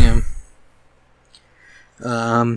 But yeah, let's see. The Nintendo Direct, they talked about the Scarlet and Violet DLC. Good news, you can get costumes that don't involve wearing a necktie. Bad news is it looks like there's only 2 new costumes. You know, there's like a kimono costume and there's some other formal wear shit. I don't know. Scarlet and Violet was fine as a game. I didn't like it as much as Sword and Shield, and I'm not really interested in going back to it. I really need to go back to Pokemon at some point. Well, you still have, 30 or 40 more Disney movies? 50 more Disney movies to get through? It's probably the 50s or 60s. Yeah. Depending how you count them and how many you want to do. Yeah. I'm already up to the 70s. For eras, like timeline wise. Yeah. I guess real quick, the other things they mentioned, Pikmin 4. Okay, so they're porting Pikmin 1 and 2 to Switch, so that's cool. I have no need to replay it. Maybe Pikmin 2 I'll get again, but I don't really want to play Pikmin 1 again. Like, that game was hard. Pikmin 4, it's fine. It's more Pikmin. I never really loved Pikmin that much. I'm a little jealous that Pikmin is still getting games when F-Zero and Star Fox aren't. But whatever. Arkham Trilogy, turns out it's not dead after all. It's coming eventually. I do want to play it again, but it depends on the download size, because I don't really want to download giant games. Same kind of goes for, there's a collection of Metal Gear Solid 1, 2, and 3 coming later this year. I was excited for that, and then I found out it's like 30 gigabytes to download, and I don't know if I have that much memory card space left, or if I want to devote all of that to some games that I could just plug my Xbox back in and play them.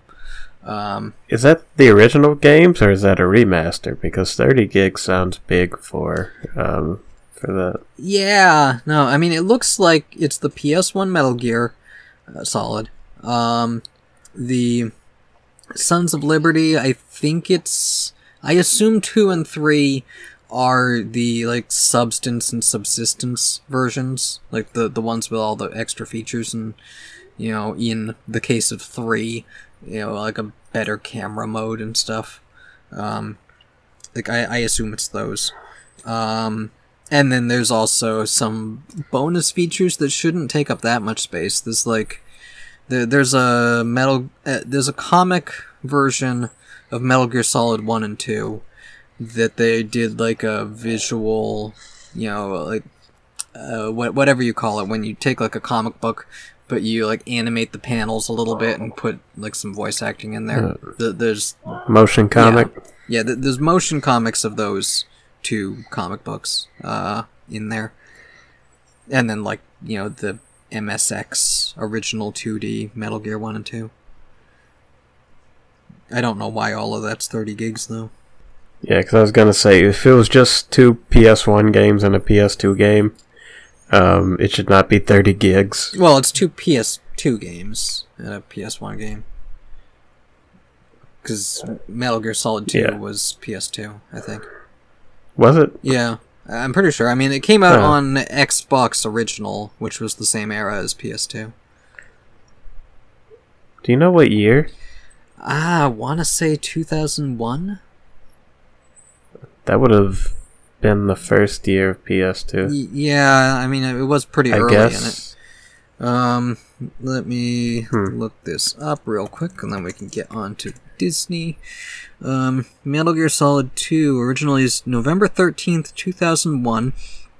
And published by Konami for the PlayStation 2. An expanded edition titled Metal Gear Solid 2 Substance was released for Xbox and Windows and PS2. And then there's the HD one in the HD collection. But yeah, it was a PS2 game.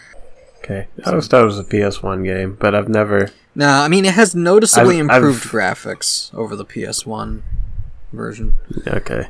And like I only ever played them in collections like 10 years later. Yeah. So.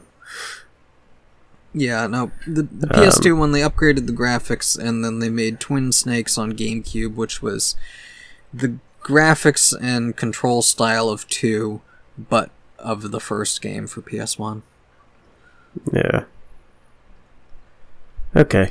Yep, so... I understand more about Metal Gear now, which is not a thing that many people can say. Yep. So, anyway, so you've been barreling through these Disney movies to make up for lost time. Yeah, I feel kind of bad because I called it a watch-along, and then I've been leaving people behind. Well, I mean, I've watched like 6 seasons of Clone Wars in 3 weeks, so... I get your point. Yeah. Let's see, which ones did I watch recently? Do you want to go forwards or backwards? Let's go backwards. I know Aristocats. Yeah, Aristocats was yesterday. It's not terrible. It's just kind of plain, and the animation is unfinished. Jay, give me a minute. I'll be right back. Okay. Sorry, the dog's stomach was really upset, so I had to put her outside. Okay. Yeah, I'm loading up the list of Disney animation movies so that I can reference that. Yeah, I've got my list on here too that I can. Okay. I can look at. Yeah, I mean, Aristocats. It's fun enough, but there's not much to it, and the animation is like literally unfinished. Yep, it's the low like budget especially when the old woman is on screen. Like you could see, like they didn't even erase all the pencil sketch references, so her face looks completely messy all the time. And even on the cats themselves, like you can see all the pencil lines that shouldn't be there anymore. Like it's just a really messy movie. And the part with the Siamese cat is just so over the top racist. Yep. It's like the Siamese cat song from Lady and the Tramp on steroids. Like it's insane. Huh. Yeah, I don't remember because it's been so long since I've seen Lady and the Tramp. Is the We Are Siamese, If You Please, from Aristocats, or is that the Lady and the Tramp one? That's Lady and the Tramp. Oh. Okay, then I don't remember the Aristocats one at all. Because I only remember the Aristocats... the We Are Siamese song. The Aristocats one is, like... The Siamese cat is just one of, like, 4 or 5 cats playing in a band. Okay. Like there's like a scat cat played by Scatman Crothers, who sings the "Everybody Wants to Be a Cat" song, and then during that song, there's like 3 or 4 other cats. There's one that looks kind of like John Lennon, and there's the Siamese one who plays the drums, and he looks and sounds just like a very over the top, like almost like World War II Japanese, anti-Japanese propaganda poster. Yeah, I'm looking at it now. Yeah, like the the massive overbite. Yeah. He talks like fortune cookie chop suey. Like it's really bad. Yeah, he's playing a keyboard with two sets of chopsticks. It's really bad. Yeah. Although also, I googled Aristocats Siamese cat, and the image results the first one and the fourth one, and on the sidebar is all the Siamese cat song from Lady and the Tramp, and then in between it shows the actual one from Aristocats, the thing that I searched. So I guess a lot of people only remember the Lady and the Tramp song. Yeah, I mean it is interesting that they have two animal movies. Two very similar animal movies, by the way. One was like, oh, there's the female cat from a rich family that gets lost outside and has to find their way back, and they meet a male, like, wild animal that they fall in love with. That gets adopted by the rich family at the end. Yeah. It's just weird that they have two racist Siamese cat jokes in those two very similar movies. The only difference is that Lady and the Tramp looks beautiful, and Aristocats looks like crap. And yeah, like if you want to wonder why Aristocats doesn't have the same, what would you say, cultural impact as Lady and the Tramp, that's probably why, because it looks like shit. Yep, it has not gotten a Disney live-action remake like Lady and the Tramp did. No. Even though it probably should, because why wouldn't you remake bad movies?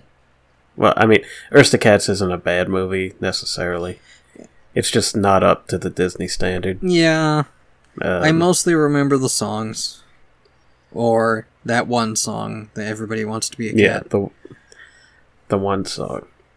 Like, it's a pretty good musical sequence. It's just right smack dab in the middle. It's just like super it's like super racism. Yeah. And before that is Jungle Book. Yep. Which is pretty good. The songs are really fun.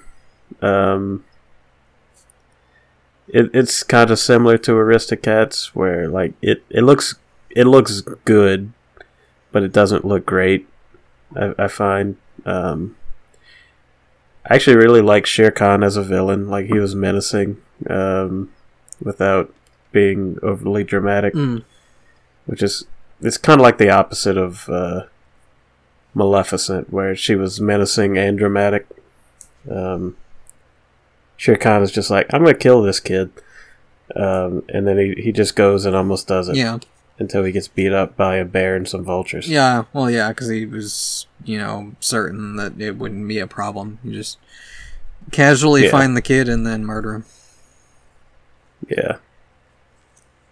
And the voice of Winnie the Pooh is in all these movies, and it's very distracting because, like, he's got the one voice, and boy, he sure does do it in every single one of these.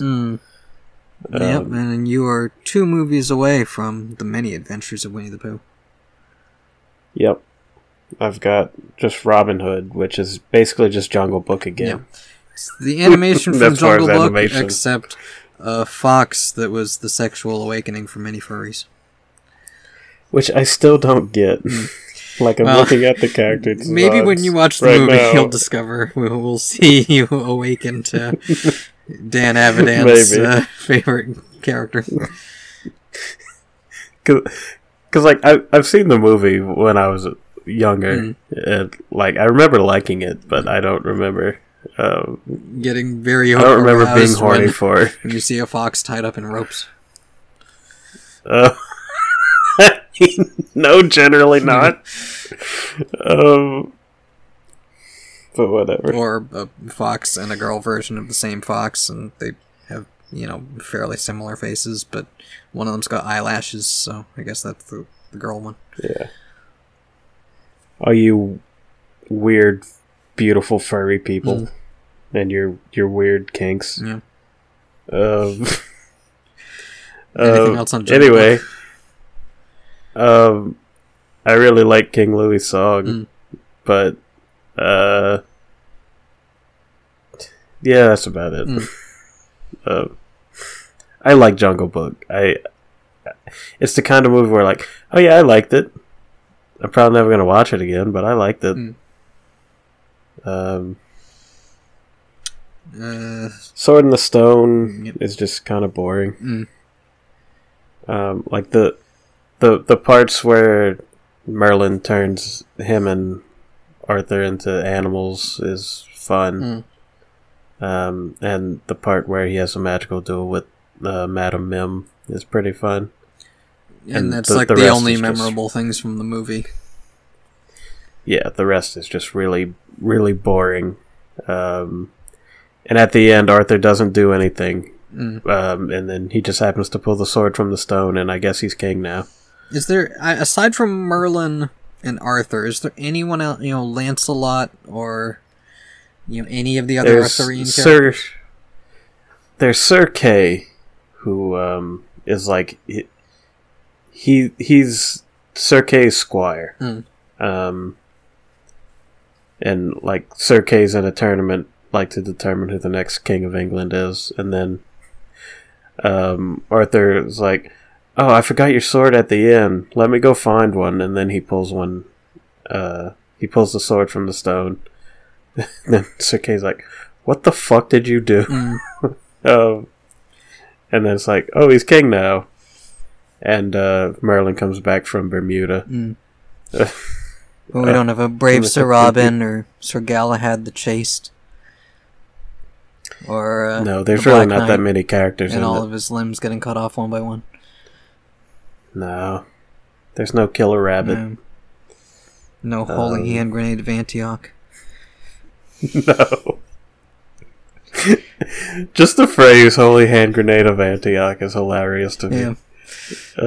It always will be. No. That's about the extent of the Arthurian legend. Yeah, I think I know the Monty Python Arthurian legend better than I know the actual Arthurian legend.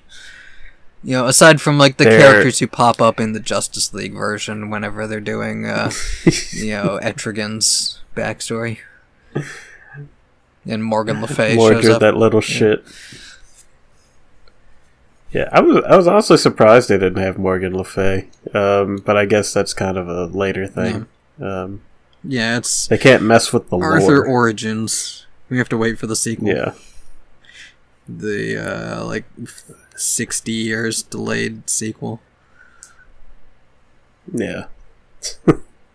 Well, I mean, they made Lady and the Tramp too. Yeah.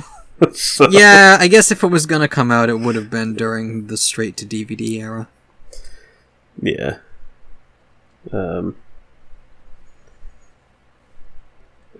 Yeah, that's about all I have to say. Like, the magical duel is the most memorable thing. So even that, like, it's good, it's fun, but it's not like top tier classic Disney stuff. 99 and 2 Dalmatians. Yeah. I love 101 Dalmatians. It was really fun. Like it felt like the pencil sketch style actually fit with the jazz aesthetic. Yeah, like they actually finished it enough. Yeah, like the animation is really smooth on the dogs. No one dog, like no one puppy gets a whole lot of personality. Not until the 90s cartoon. Yeah. But all the side characters get a lot of personality actually. There's a dog general and like a sergeant cat and like a I forget what rank the horse had. But like they help the Dalmatians escape, and they're really entertaining. Like, there's even some random dog who, like, spreads the message, what do they call it? The midnight bark or something. Where, like every dog is relaying the message to every other dog, that a bunch of Dalmatian puppies have been stolen. Yeah, now I'm just thinking about Horace and Jasper and remembering how the live-action version had Hugh Laurie as... Yeah, it was Hugh Laurie. He was one of the henchmen. Here's a fun Brent history fact. That's the first movie I ever remember seeing in theaters. Because it came out in like 1996, so I would have been like 4 years old. Yeah. I remember seeing that in theaters with my aunt. And we actually had a Dalmatian when I was a kid, but we ended up having to give her away because she always she would like hop the fence. Because Dalmatians are crazy athletic, and like tall and spindly. Yeah. And energetic. Like you can't. A Dalmatian's a type of dog that you have to like keep active. Yeah, that was sad when we had to give her away, but it was for her own good. Yeah. Somewhere with bigger bigger space to run. Yeah, this has been a Brent history fact. Brent origins. Yeah. Yeah.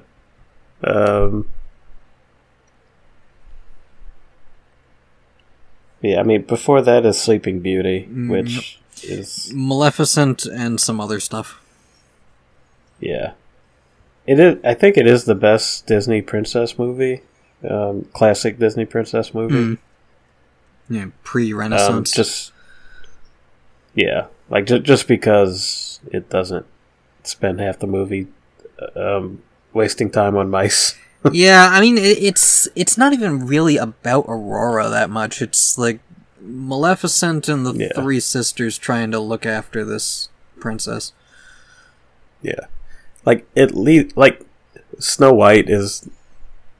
At least Snow White is about Snow White. Yeah. Yeah, and like even if it does focus more on dwarves. Yeah, Cinderella is about Cinderella and also the mice, I guess. Yeah, like with Cinderella, I think the mice get more screen time. Yeah, I think they do. Yeah. I haven't seen it in a long time. Yeah, it's so I guess Sleeping Beauty kind of takes that Cinderella style of like, let's focus on the characters who are looking after the princess instead of focusing on the princess. The three fairies are a lot better than the mice.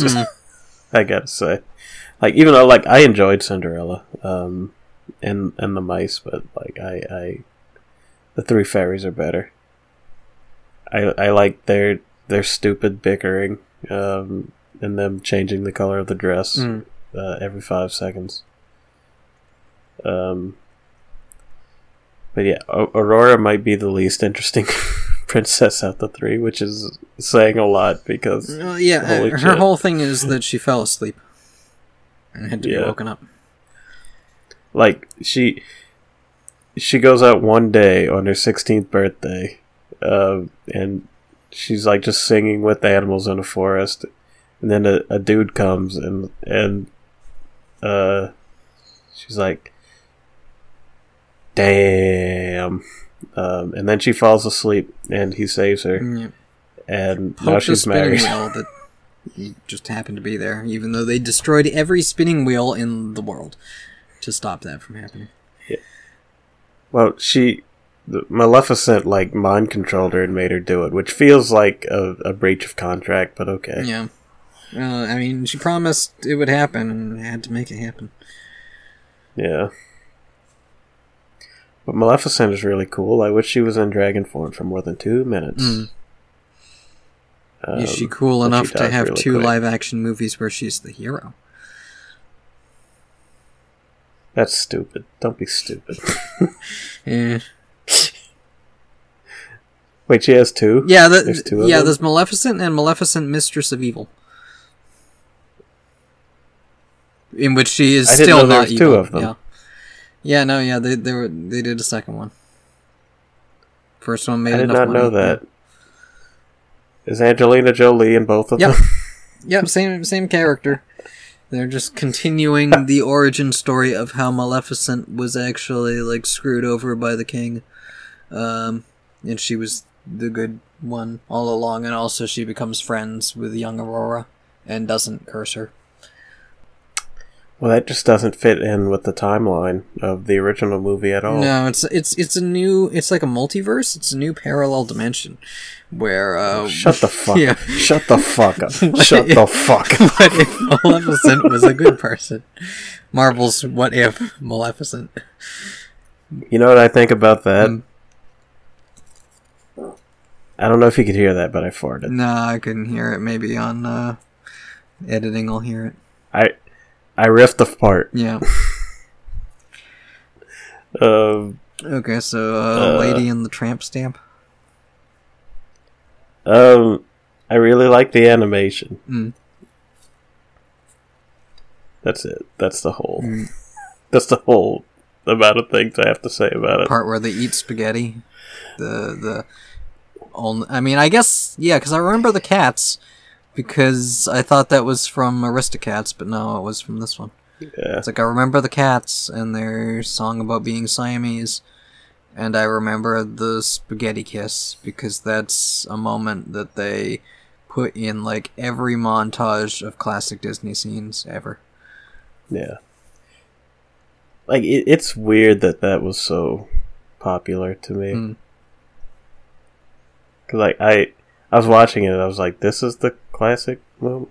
But I mean, I guess when there's like 8 animated movies ever made at the time, then that might be really special.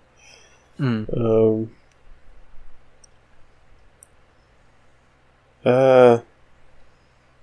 yeah, I don't have much to say about Lady and the Tramp either. Was Peter Pan during this since last episode, or was that? I don't remember if we talked about it or not. I didn't like it, to be honest. Which is weird, because it's one of the ones I watched a lot as a kid. But, Smee and Captain Hook were fun, but everything else is just... It's like, oh, there's kids, and they're talking, and that's annoying. And they go to they're having racist the Native American tribe. Like, why is the red man red? It's because there was one guy 1,000,000 years ago, and he really liked a girl, and he blushed, and that's why. And that's why all Native Americans are cartoonishly red. That's why they're beat fucking red. Yep. They're just like perpetually sunburned. Yep. How? Yep. You know, how? Yeah. Yeah, I mean, I guess it came out in the era of, like, cowboy westerns and those kind of stereotypes being everywhere. Yeah. Yeah, I mean, like, you look at, like, Looney Tunes of the era, and they're not any better at all. Yeah. It's... yeah, it's not great. America did a genocide. Let's move on. Let's see. Was Alice last time? We talked about Alice. Okay, yeah. Because we definitely... Yeah, Adventures of Ichabod, Mr. Toad, Cinderella, Alice. So, so Peter Pan was probably the first one since last episode. So next up you've got Robin Hood, which we've talked about. Winnie the Pooh, which is just an adorable classic. Yeah. I think I have watched that one fairly recently. We talked about it or something, and then I watched it, out of curiosity, because I didn't realize, like, as a kid, I had, like, The Many Adventures of Winnie the Pooh is 3 short films, 20-minute episode things that they did. I had all 3 of those on separate VHSs, so I didn't really watch the compiled version as much, but, you know, it all kind of came flooding back as watching that version. Because, yeah, the Many Adventures is just those 3 separate adventures they did with a little bit of extra bridging animation that they added in to turn it all into one feature-length thing. Yeah. The Rescuers. It's really didn't it's weird how close. It's weird how close we are to the Renaissance. Like, I feel like there should be a million more movies in between. Well, I mean, now and then, you know, they weren't making them once a year until like the 80s. Yeah, because it's like I just watched the Aristocats, which is in 1970. Yeah. And there's, 7 more movies between me and Little Mermaid. Yeah, and like what I hadn't realized, because I was looking up like why is this specific era called the Renaissance, and you know, because I was looking at the calendar, like wait a minute, so we got Black Cauldron 1985, Mouse Detective 86, Brave Little Toaster I guess was technically Disney even though it's kind of not, but you know, Oliver and Company 88, Little Mermaid 89. You know, it's like they're making a movie a year since like the mid 80s. So why is this era the Renaissance? And apparently, you know, I guess it was like after or around Black Cauldron is when Don Bluth split off and started doing his own movies and became like a major competitor for Disney. And Little Mermaid was the first one where Disney actually made more money than the Bluth movie that came out at the same time. And that became a trend of Disney becoming more profitable. And, you know, Bluth kind of falling apart. Yeah. It was magic for a while, and then it was not sustainable. Yeah. Like Mouse Detective, I think it was like the point where it didn't make as much as the Bluth movie, but it still made enough that it's like, well, we're not dead in the water. We can still come back from, you know, the, I guess, pit that Disney had gotten into by that point. Yeah. Yeah, I mean, I'm honestly surprised that Oliver and Company came, like, between The Great Mouse Detective and The Little Mermaid. Because that's one of the ones that nobody ever remembers unless you were a kid and you had it. Yeah, I mean, like, I remember it, but yeah, that one was, you know, a little more, like, trying to be hip and modern than, yeah. Like the Renaissance era ones tended to balance, well, even, I guess, it was more like the late Renaissance ones when they started trying to be hip again.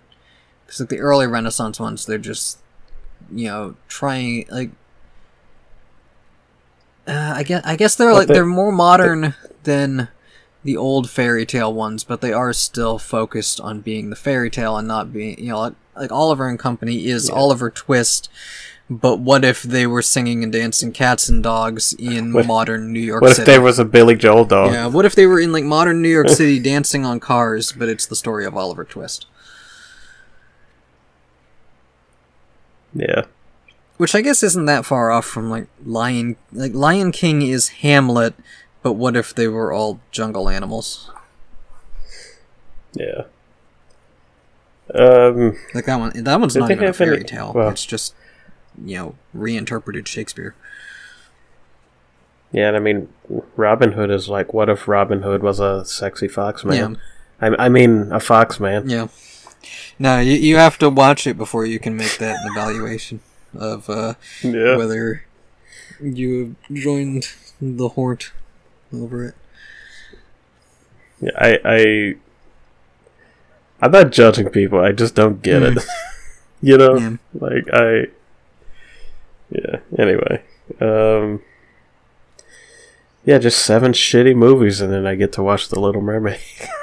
I'm kidding. I haven't actually seen most of these movies. Like, I've seen Robin Hood like 20-something years ago. I've seen Winnie the Pooh, and I've seen Oliver and Company, but the rest. Yeah, a mystery. Like, The Rescuers, I've only seen it once or twice, and my lasting impression of it is that there's a part where they, like, hide a diamond inside of a stuffed animal, and then the bad guys rip the animal's head off, and I've spoken about how I feel about plushie abuse in movies, so... yeah, you'd rather see a kid get their head cut off. Yeah, you make a kid swallow that diamond and you cut them open and take it out. But don't, rip that plush rabbit up. That's terrible.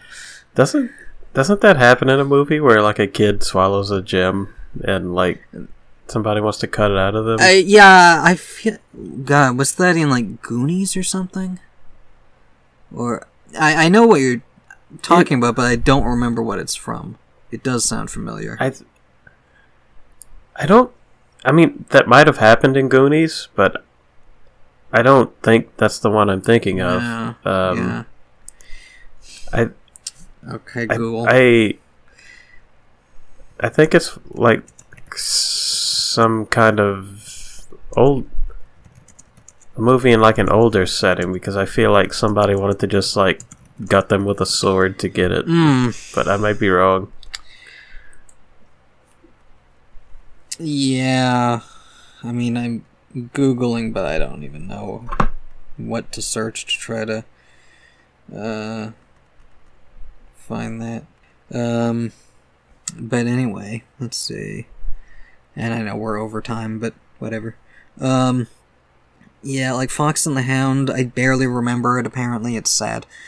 Black Cauldron has some cool stuff about it, but it's kind of boring, and I didn't actually... I wanted to see it, but I didn't really see it until I was an adult.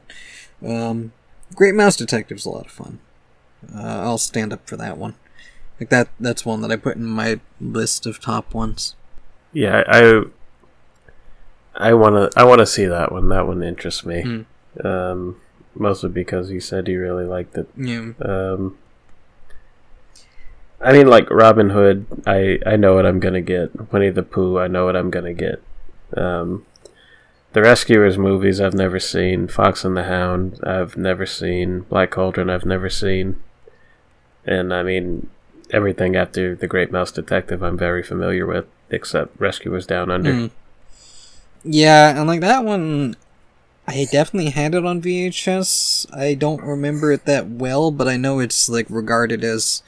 kind of the lost classic of the Renaissance era. Yeah, I mean, like, it came out after The Little Mermaid. Yeah. But before I guess Beauty because and the it was a Beast. sequel, it's not remembered as much, but it was still of that same level of quality. Yeah, I mean, I guess when every other Disney sequel is a direct-to-video shit show. Well, they're not all bad, but you know what I mean. Like, they're cheaply made. It kind of stands out. It's so weird to me how they went from Mulan to Dinosaur in 2 years. Yeah, I mean, was Dinosaur actually like Disney Animation, or was it like an outside group that they had? It's on this list of like Disney Animation Studios. Yeah, because it's not even, they weren't like full into 3D animation yet at that point. No, I think it was like some kind of experimental thing, and then they just added the dumbass voices to it like relatively late. Oh, man, I want to watch the Emperor's New Groove. Yeah. I don't want to watch Chicken Little. Yeah, well, you committed to this. I'm like the time between like whatever comes after Lilo and Stitch, and like I guess until Tangled, Princess and the Frog, maybe. Like that's gonna suck. That's gonna be a slog. Yeah, I mean, I feel like when you watch Bolt, I should probably watch it again, because I feel like that movie, I remember it being good, but everybody dunks on it all the time, and I don't know if that's just on concept, or if maybe it's not as good as I remember. But yeah, I mean, it could very well just be like, the Miley Cyrus dog movie. Even though I don't like, she's not the dog, right? Oh yeah, no, she is. It's John Travolta is playing the dog. Yeah. She is the kid who owns the dog, but she's not. He's trying to get back to her because he gets out of the studio where he's an actor, doesn't realize he's an actor. He thinks he has superpowers because he's been gaslit into thinking he has superpowers, and then he ends up getting lost and having to find his way home, and also coming to terms with him not being actually superpowered. Yeah. It's weird. I already don't like it, so. I've already judged this movie before I've even seen it, so there. Yeah. Well, we'll see if the charm of a nerdy hamster who lives in a hamster ball is enough to sway you over to liking the movie. It might be. There's a hamster and he's in a hamster ball and he is like the biggest nerd for this superhero dog who he's seen on TV. Who voices the hamster?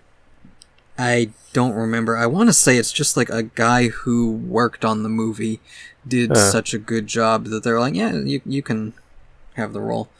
Let me look this up. I've been browsing TV tropes, live action films would hurt a kid to see if I can find the movie where someone threatens to cut a kid open. Bolt hamster voice actor. Okay, Rhino the hamster is voiced by someone named Mark Walton, who I think, if I remember right, is just, let's see, American voice actor and storyboard artist, known for voicing Rhino the hamster from Bolt. So yeah, he was the guy who did storyboard, and he was just so enthusiastic during the storyboard that they're like, yeah, we'll just have you do the voice of this character. Makes sense. I hope he's good. And then we get a bunch of good movies and also Big Hero 6. Yeah. And then Wreck-It Ralph 2. Yeah. And then Frozen 2. And then Raya and the Last Dragon. Yeah. That one was almost good. I guess some of it was good. I don't know. Well, let me send it an almost award for being almost good. I'm just being mean now. Yeah. Oh no, I'm turning into Doug Walker. Oh no. Well, time to start making some, high mid-budget dunks on your favorite things. Yeah. let me make a 40-minute review of Keijo. Where I get in a bikini and I slam my butt against other people.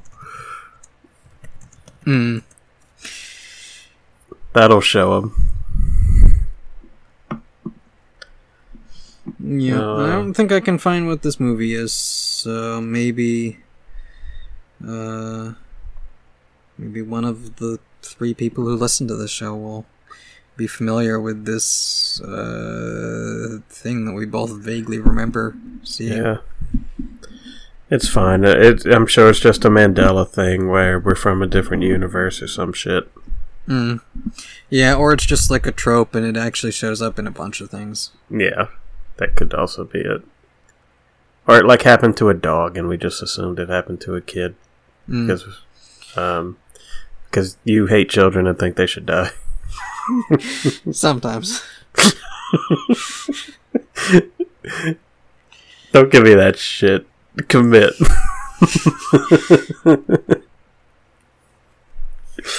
Anyway, I think we're done here.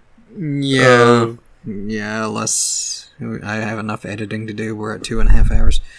Yeah. Okay. Is that the joke we want to end on, or do we need a better one? Speed Racer sucks. But I thought you liked it. I did. I really liked it. I might watch it again. I mean, probably not today because I have shit to do. But yeah, like at some point, I'll watch it again. Yeah. Do you have a joke you want to end on? Not really. I did realize I forgot to mention I found a Spider-Man manga called Spider-Man Fake Red today. I read through the whole thing at lunch. It was pretty good. It's this kid named Yu who finds Spider-Man's suit in a trash can in an alleyway and puts it on, and then ends up having to do Spider-Man stuff, but he doesn't have superpowers. And also it turns out the reason it was, well, it's in there because Spider-Man was in one of his moods, but then he ended up getting infected with the Venom symbiote, and he's like struggling to, keep himself while being turned into Venom. And then the twist, it turns out that he got the Venom symbiote because Mysterio stole it from a lab and stuck it on him as a way to try to tear down good and noble hero, because Mysterio is grumpy that he was just a stunt man and never the star. So then they have a big fight. Spider-Man and this guy wearing a Spider-Man suit have a fight with Mysterio and his illusion versions of the Sinister Six. That sounds strange, but compelling. Yeah. Yeah, I mean, most of it is dealing with this kid who is, like, he has to, like, rescue a kid from a burning building, but he doesn't actually have superpowers, but everyone's counting on him because he's wearing the costume, and he's got, like, the weight of the responsibility, but not the powers to actually back it up, so there's, like, that struggle. And also a thing with there's like a girl in school who's got a crush on, and then she figures out, like, figures out that he's the one who rescued her from a thing, and then sees the costume in his bag. And yeah, like it starts feeling like it's going to build up to a romance, but then there's a twist where it turns, like, she goes to confess her feelings, but actually, because, like, she thinks he's Spider-Man, but also she's confessing that she has feelings for another girl. And he, thankfully, actually takes that well. And he's like, oh, she just wants to be friends, but that's good, because I like her, and I want to be friends. And they don't play into that stupid trope of, like, oh no, I've been rejected because it turns out she's a lesbian. And then he forcefully kisses her, and he turns her straight. Yeah, no, they don't do that. They're just friends, and that's fine. And yeah. So, yeah, it was pretty good. It's one fairly thick volume that ends by saying it's the end of Phase 1, but then in the, like, biography at the end, it says that this came out... In Japan, it was published between 2019 and 2020. In 2022, Osawa turned his attention to creating a manga adaptation of the Star Wars series The Mandalorian. So he's doing a Mandalorian manga now instead of more Spider-Man. Well, that's cool too. Yeah, I'll be interested if that ever gets translated to English. See, if it was Peter Parker, then he'd have two girls at school that like him, and he wouldn't be able to choose. And then he would eventually choose neither, because responsibility. Yeah, no, the Peter Parker in this, I mean, when we see him, he's being turned into Venom, but we get, like, a chapter where they flash back to how he got in this position, and it was like, Mary Jane had a part in a big play, and he didn't make it in time, and then he was sad and felt like his, powers are a burden, and threw his costume away, and then ended up getting infected with Venom. So it's Spider-Man 2. Yeah. Except with the Venom part from Spider-Man 3. Yeah. Okay. And then Mysterio. Mysterio, who I described as Hideo Kojima's Mysterio, because he's in a trench coat, and it's like the fishbowl dome, but then like the base of it kind of has this like skull teeth look. Yeah. I saw it when you posted it. Yeah.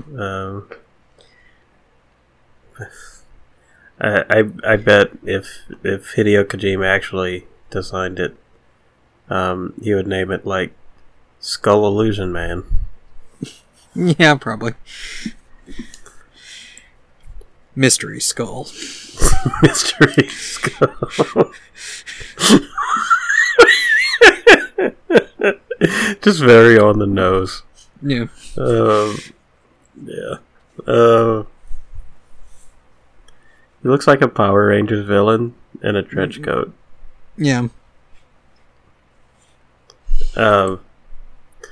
Anyway, enough about Spider-Man turning red. Yep. Nope. Next time you'll have more Disney movies, and yeah, I don't know what I'm gonna have for topics, because I think the only movie coming out soon is Indiana Jones 5, and it looks bad. I'm gonna play Returnal. And see what's up with that, because I don't actually know much about it. Yep. See how much returning you do in it. I'm gonna do so much returning all. Yep. Or returnaling, I'm sorry. Yeah, get that grammar right. Yeah, bitch, you get that grammar. Yep. Oh, anyway, enough about Frasier. Get it? Because Kelsey Grammer. Yeah. Yeah. Yeah. Yeah. Okay, we're wrapping up. Bye. Bye.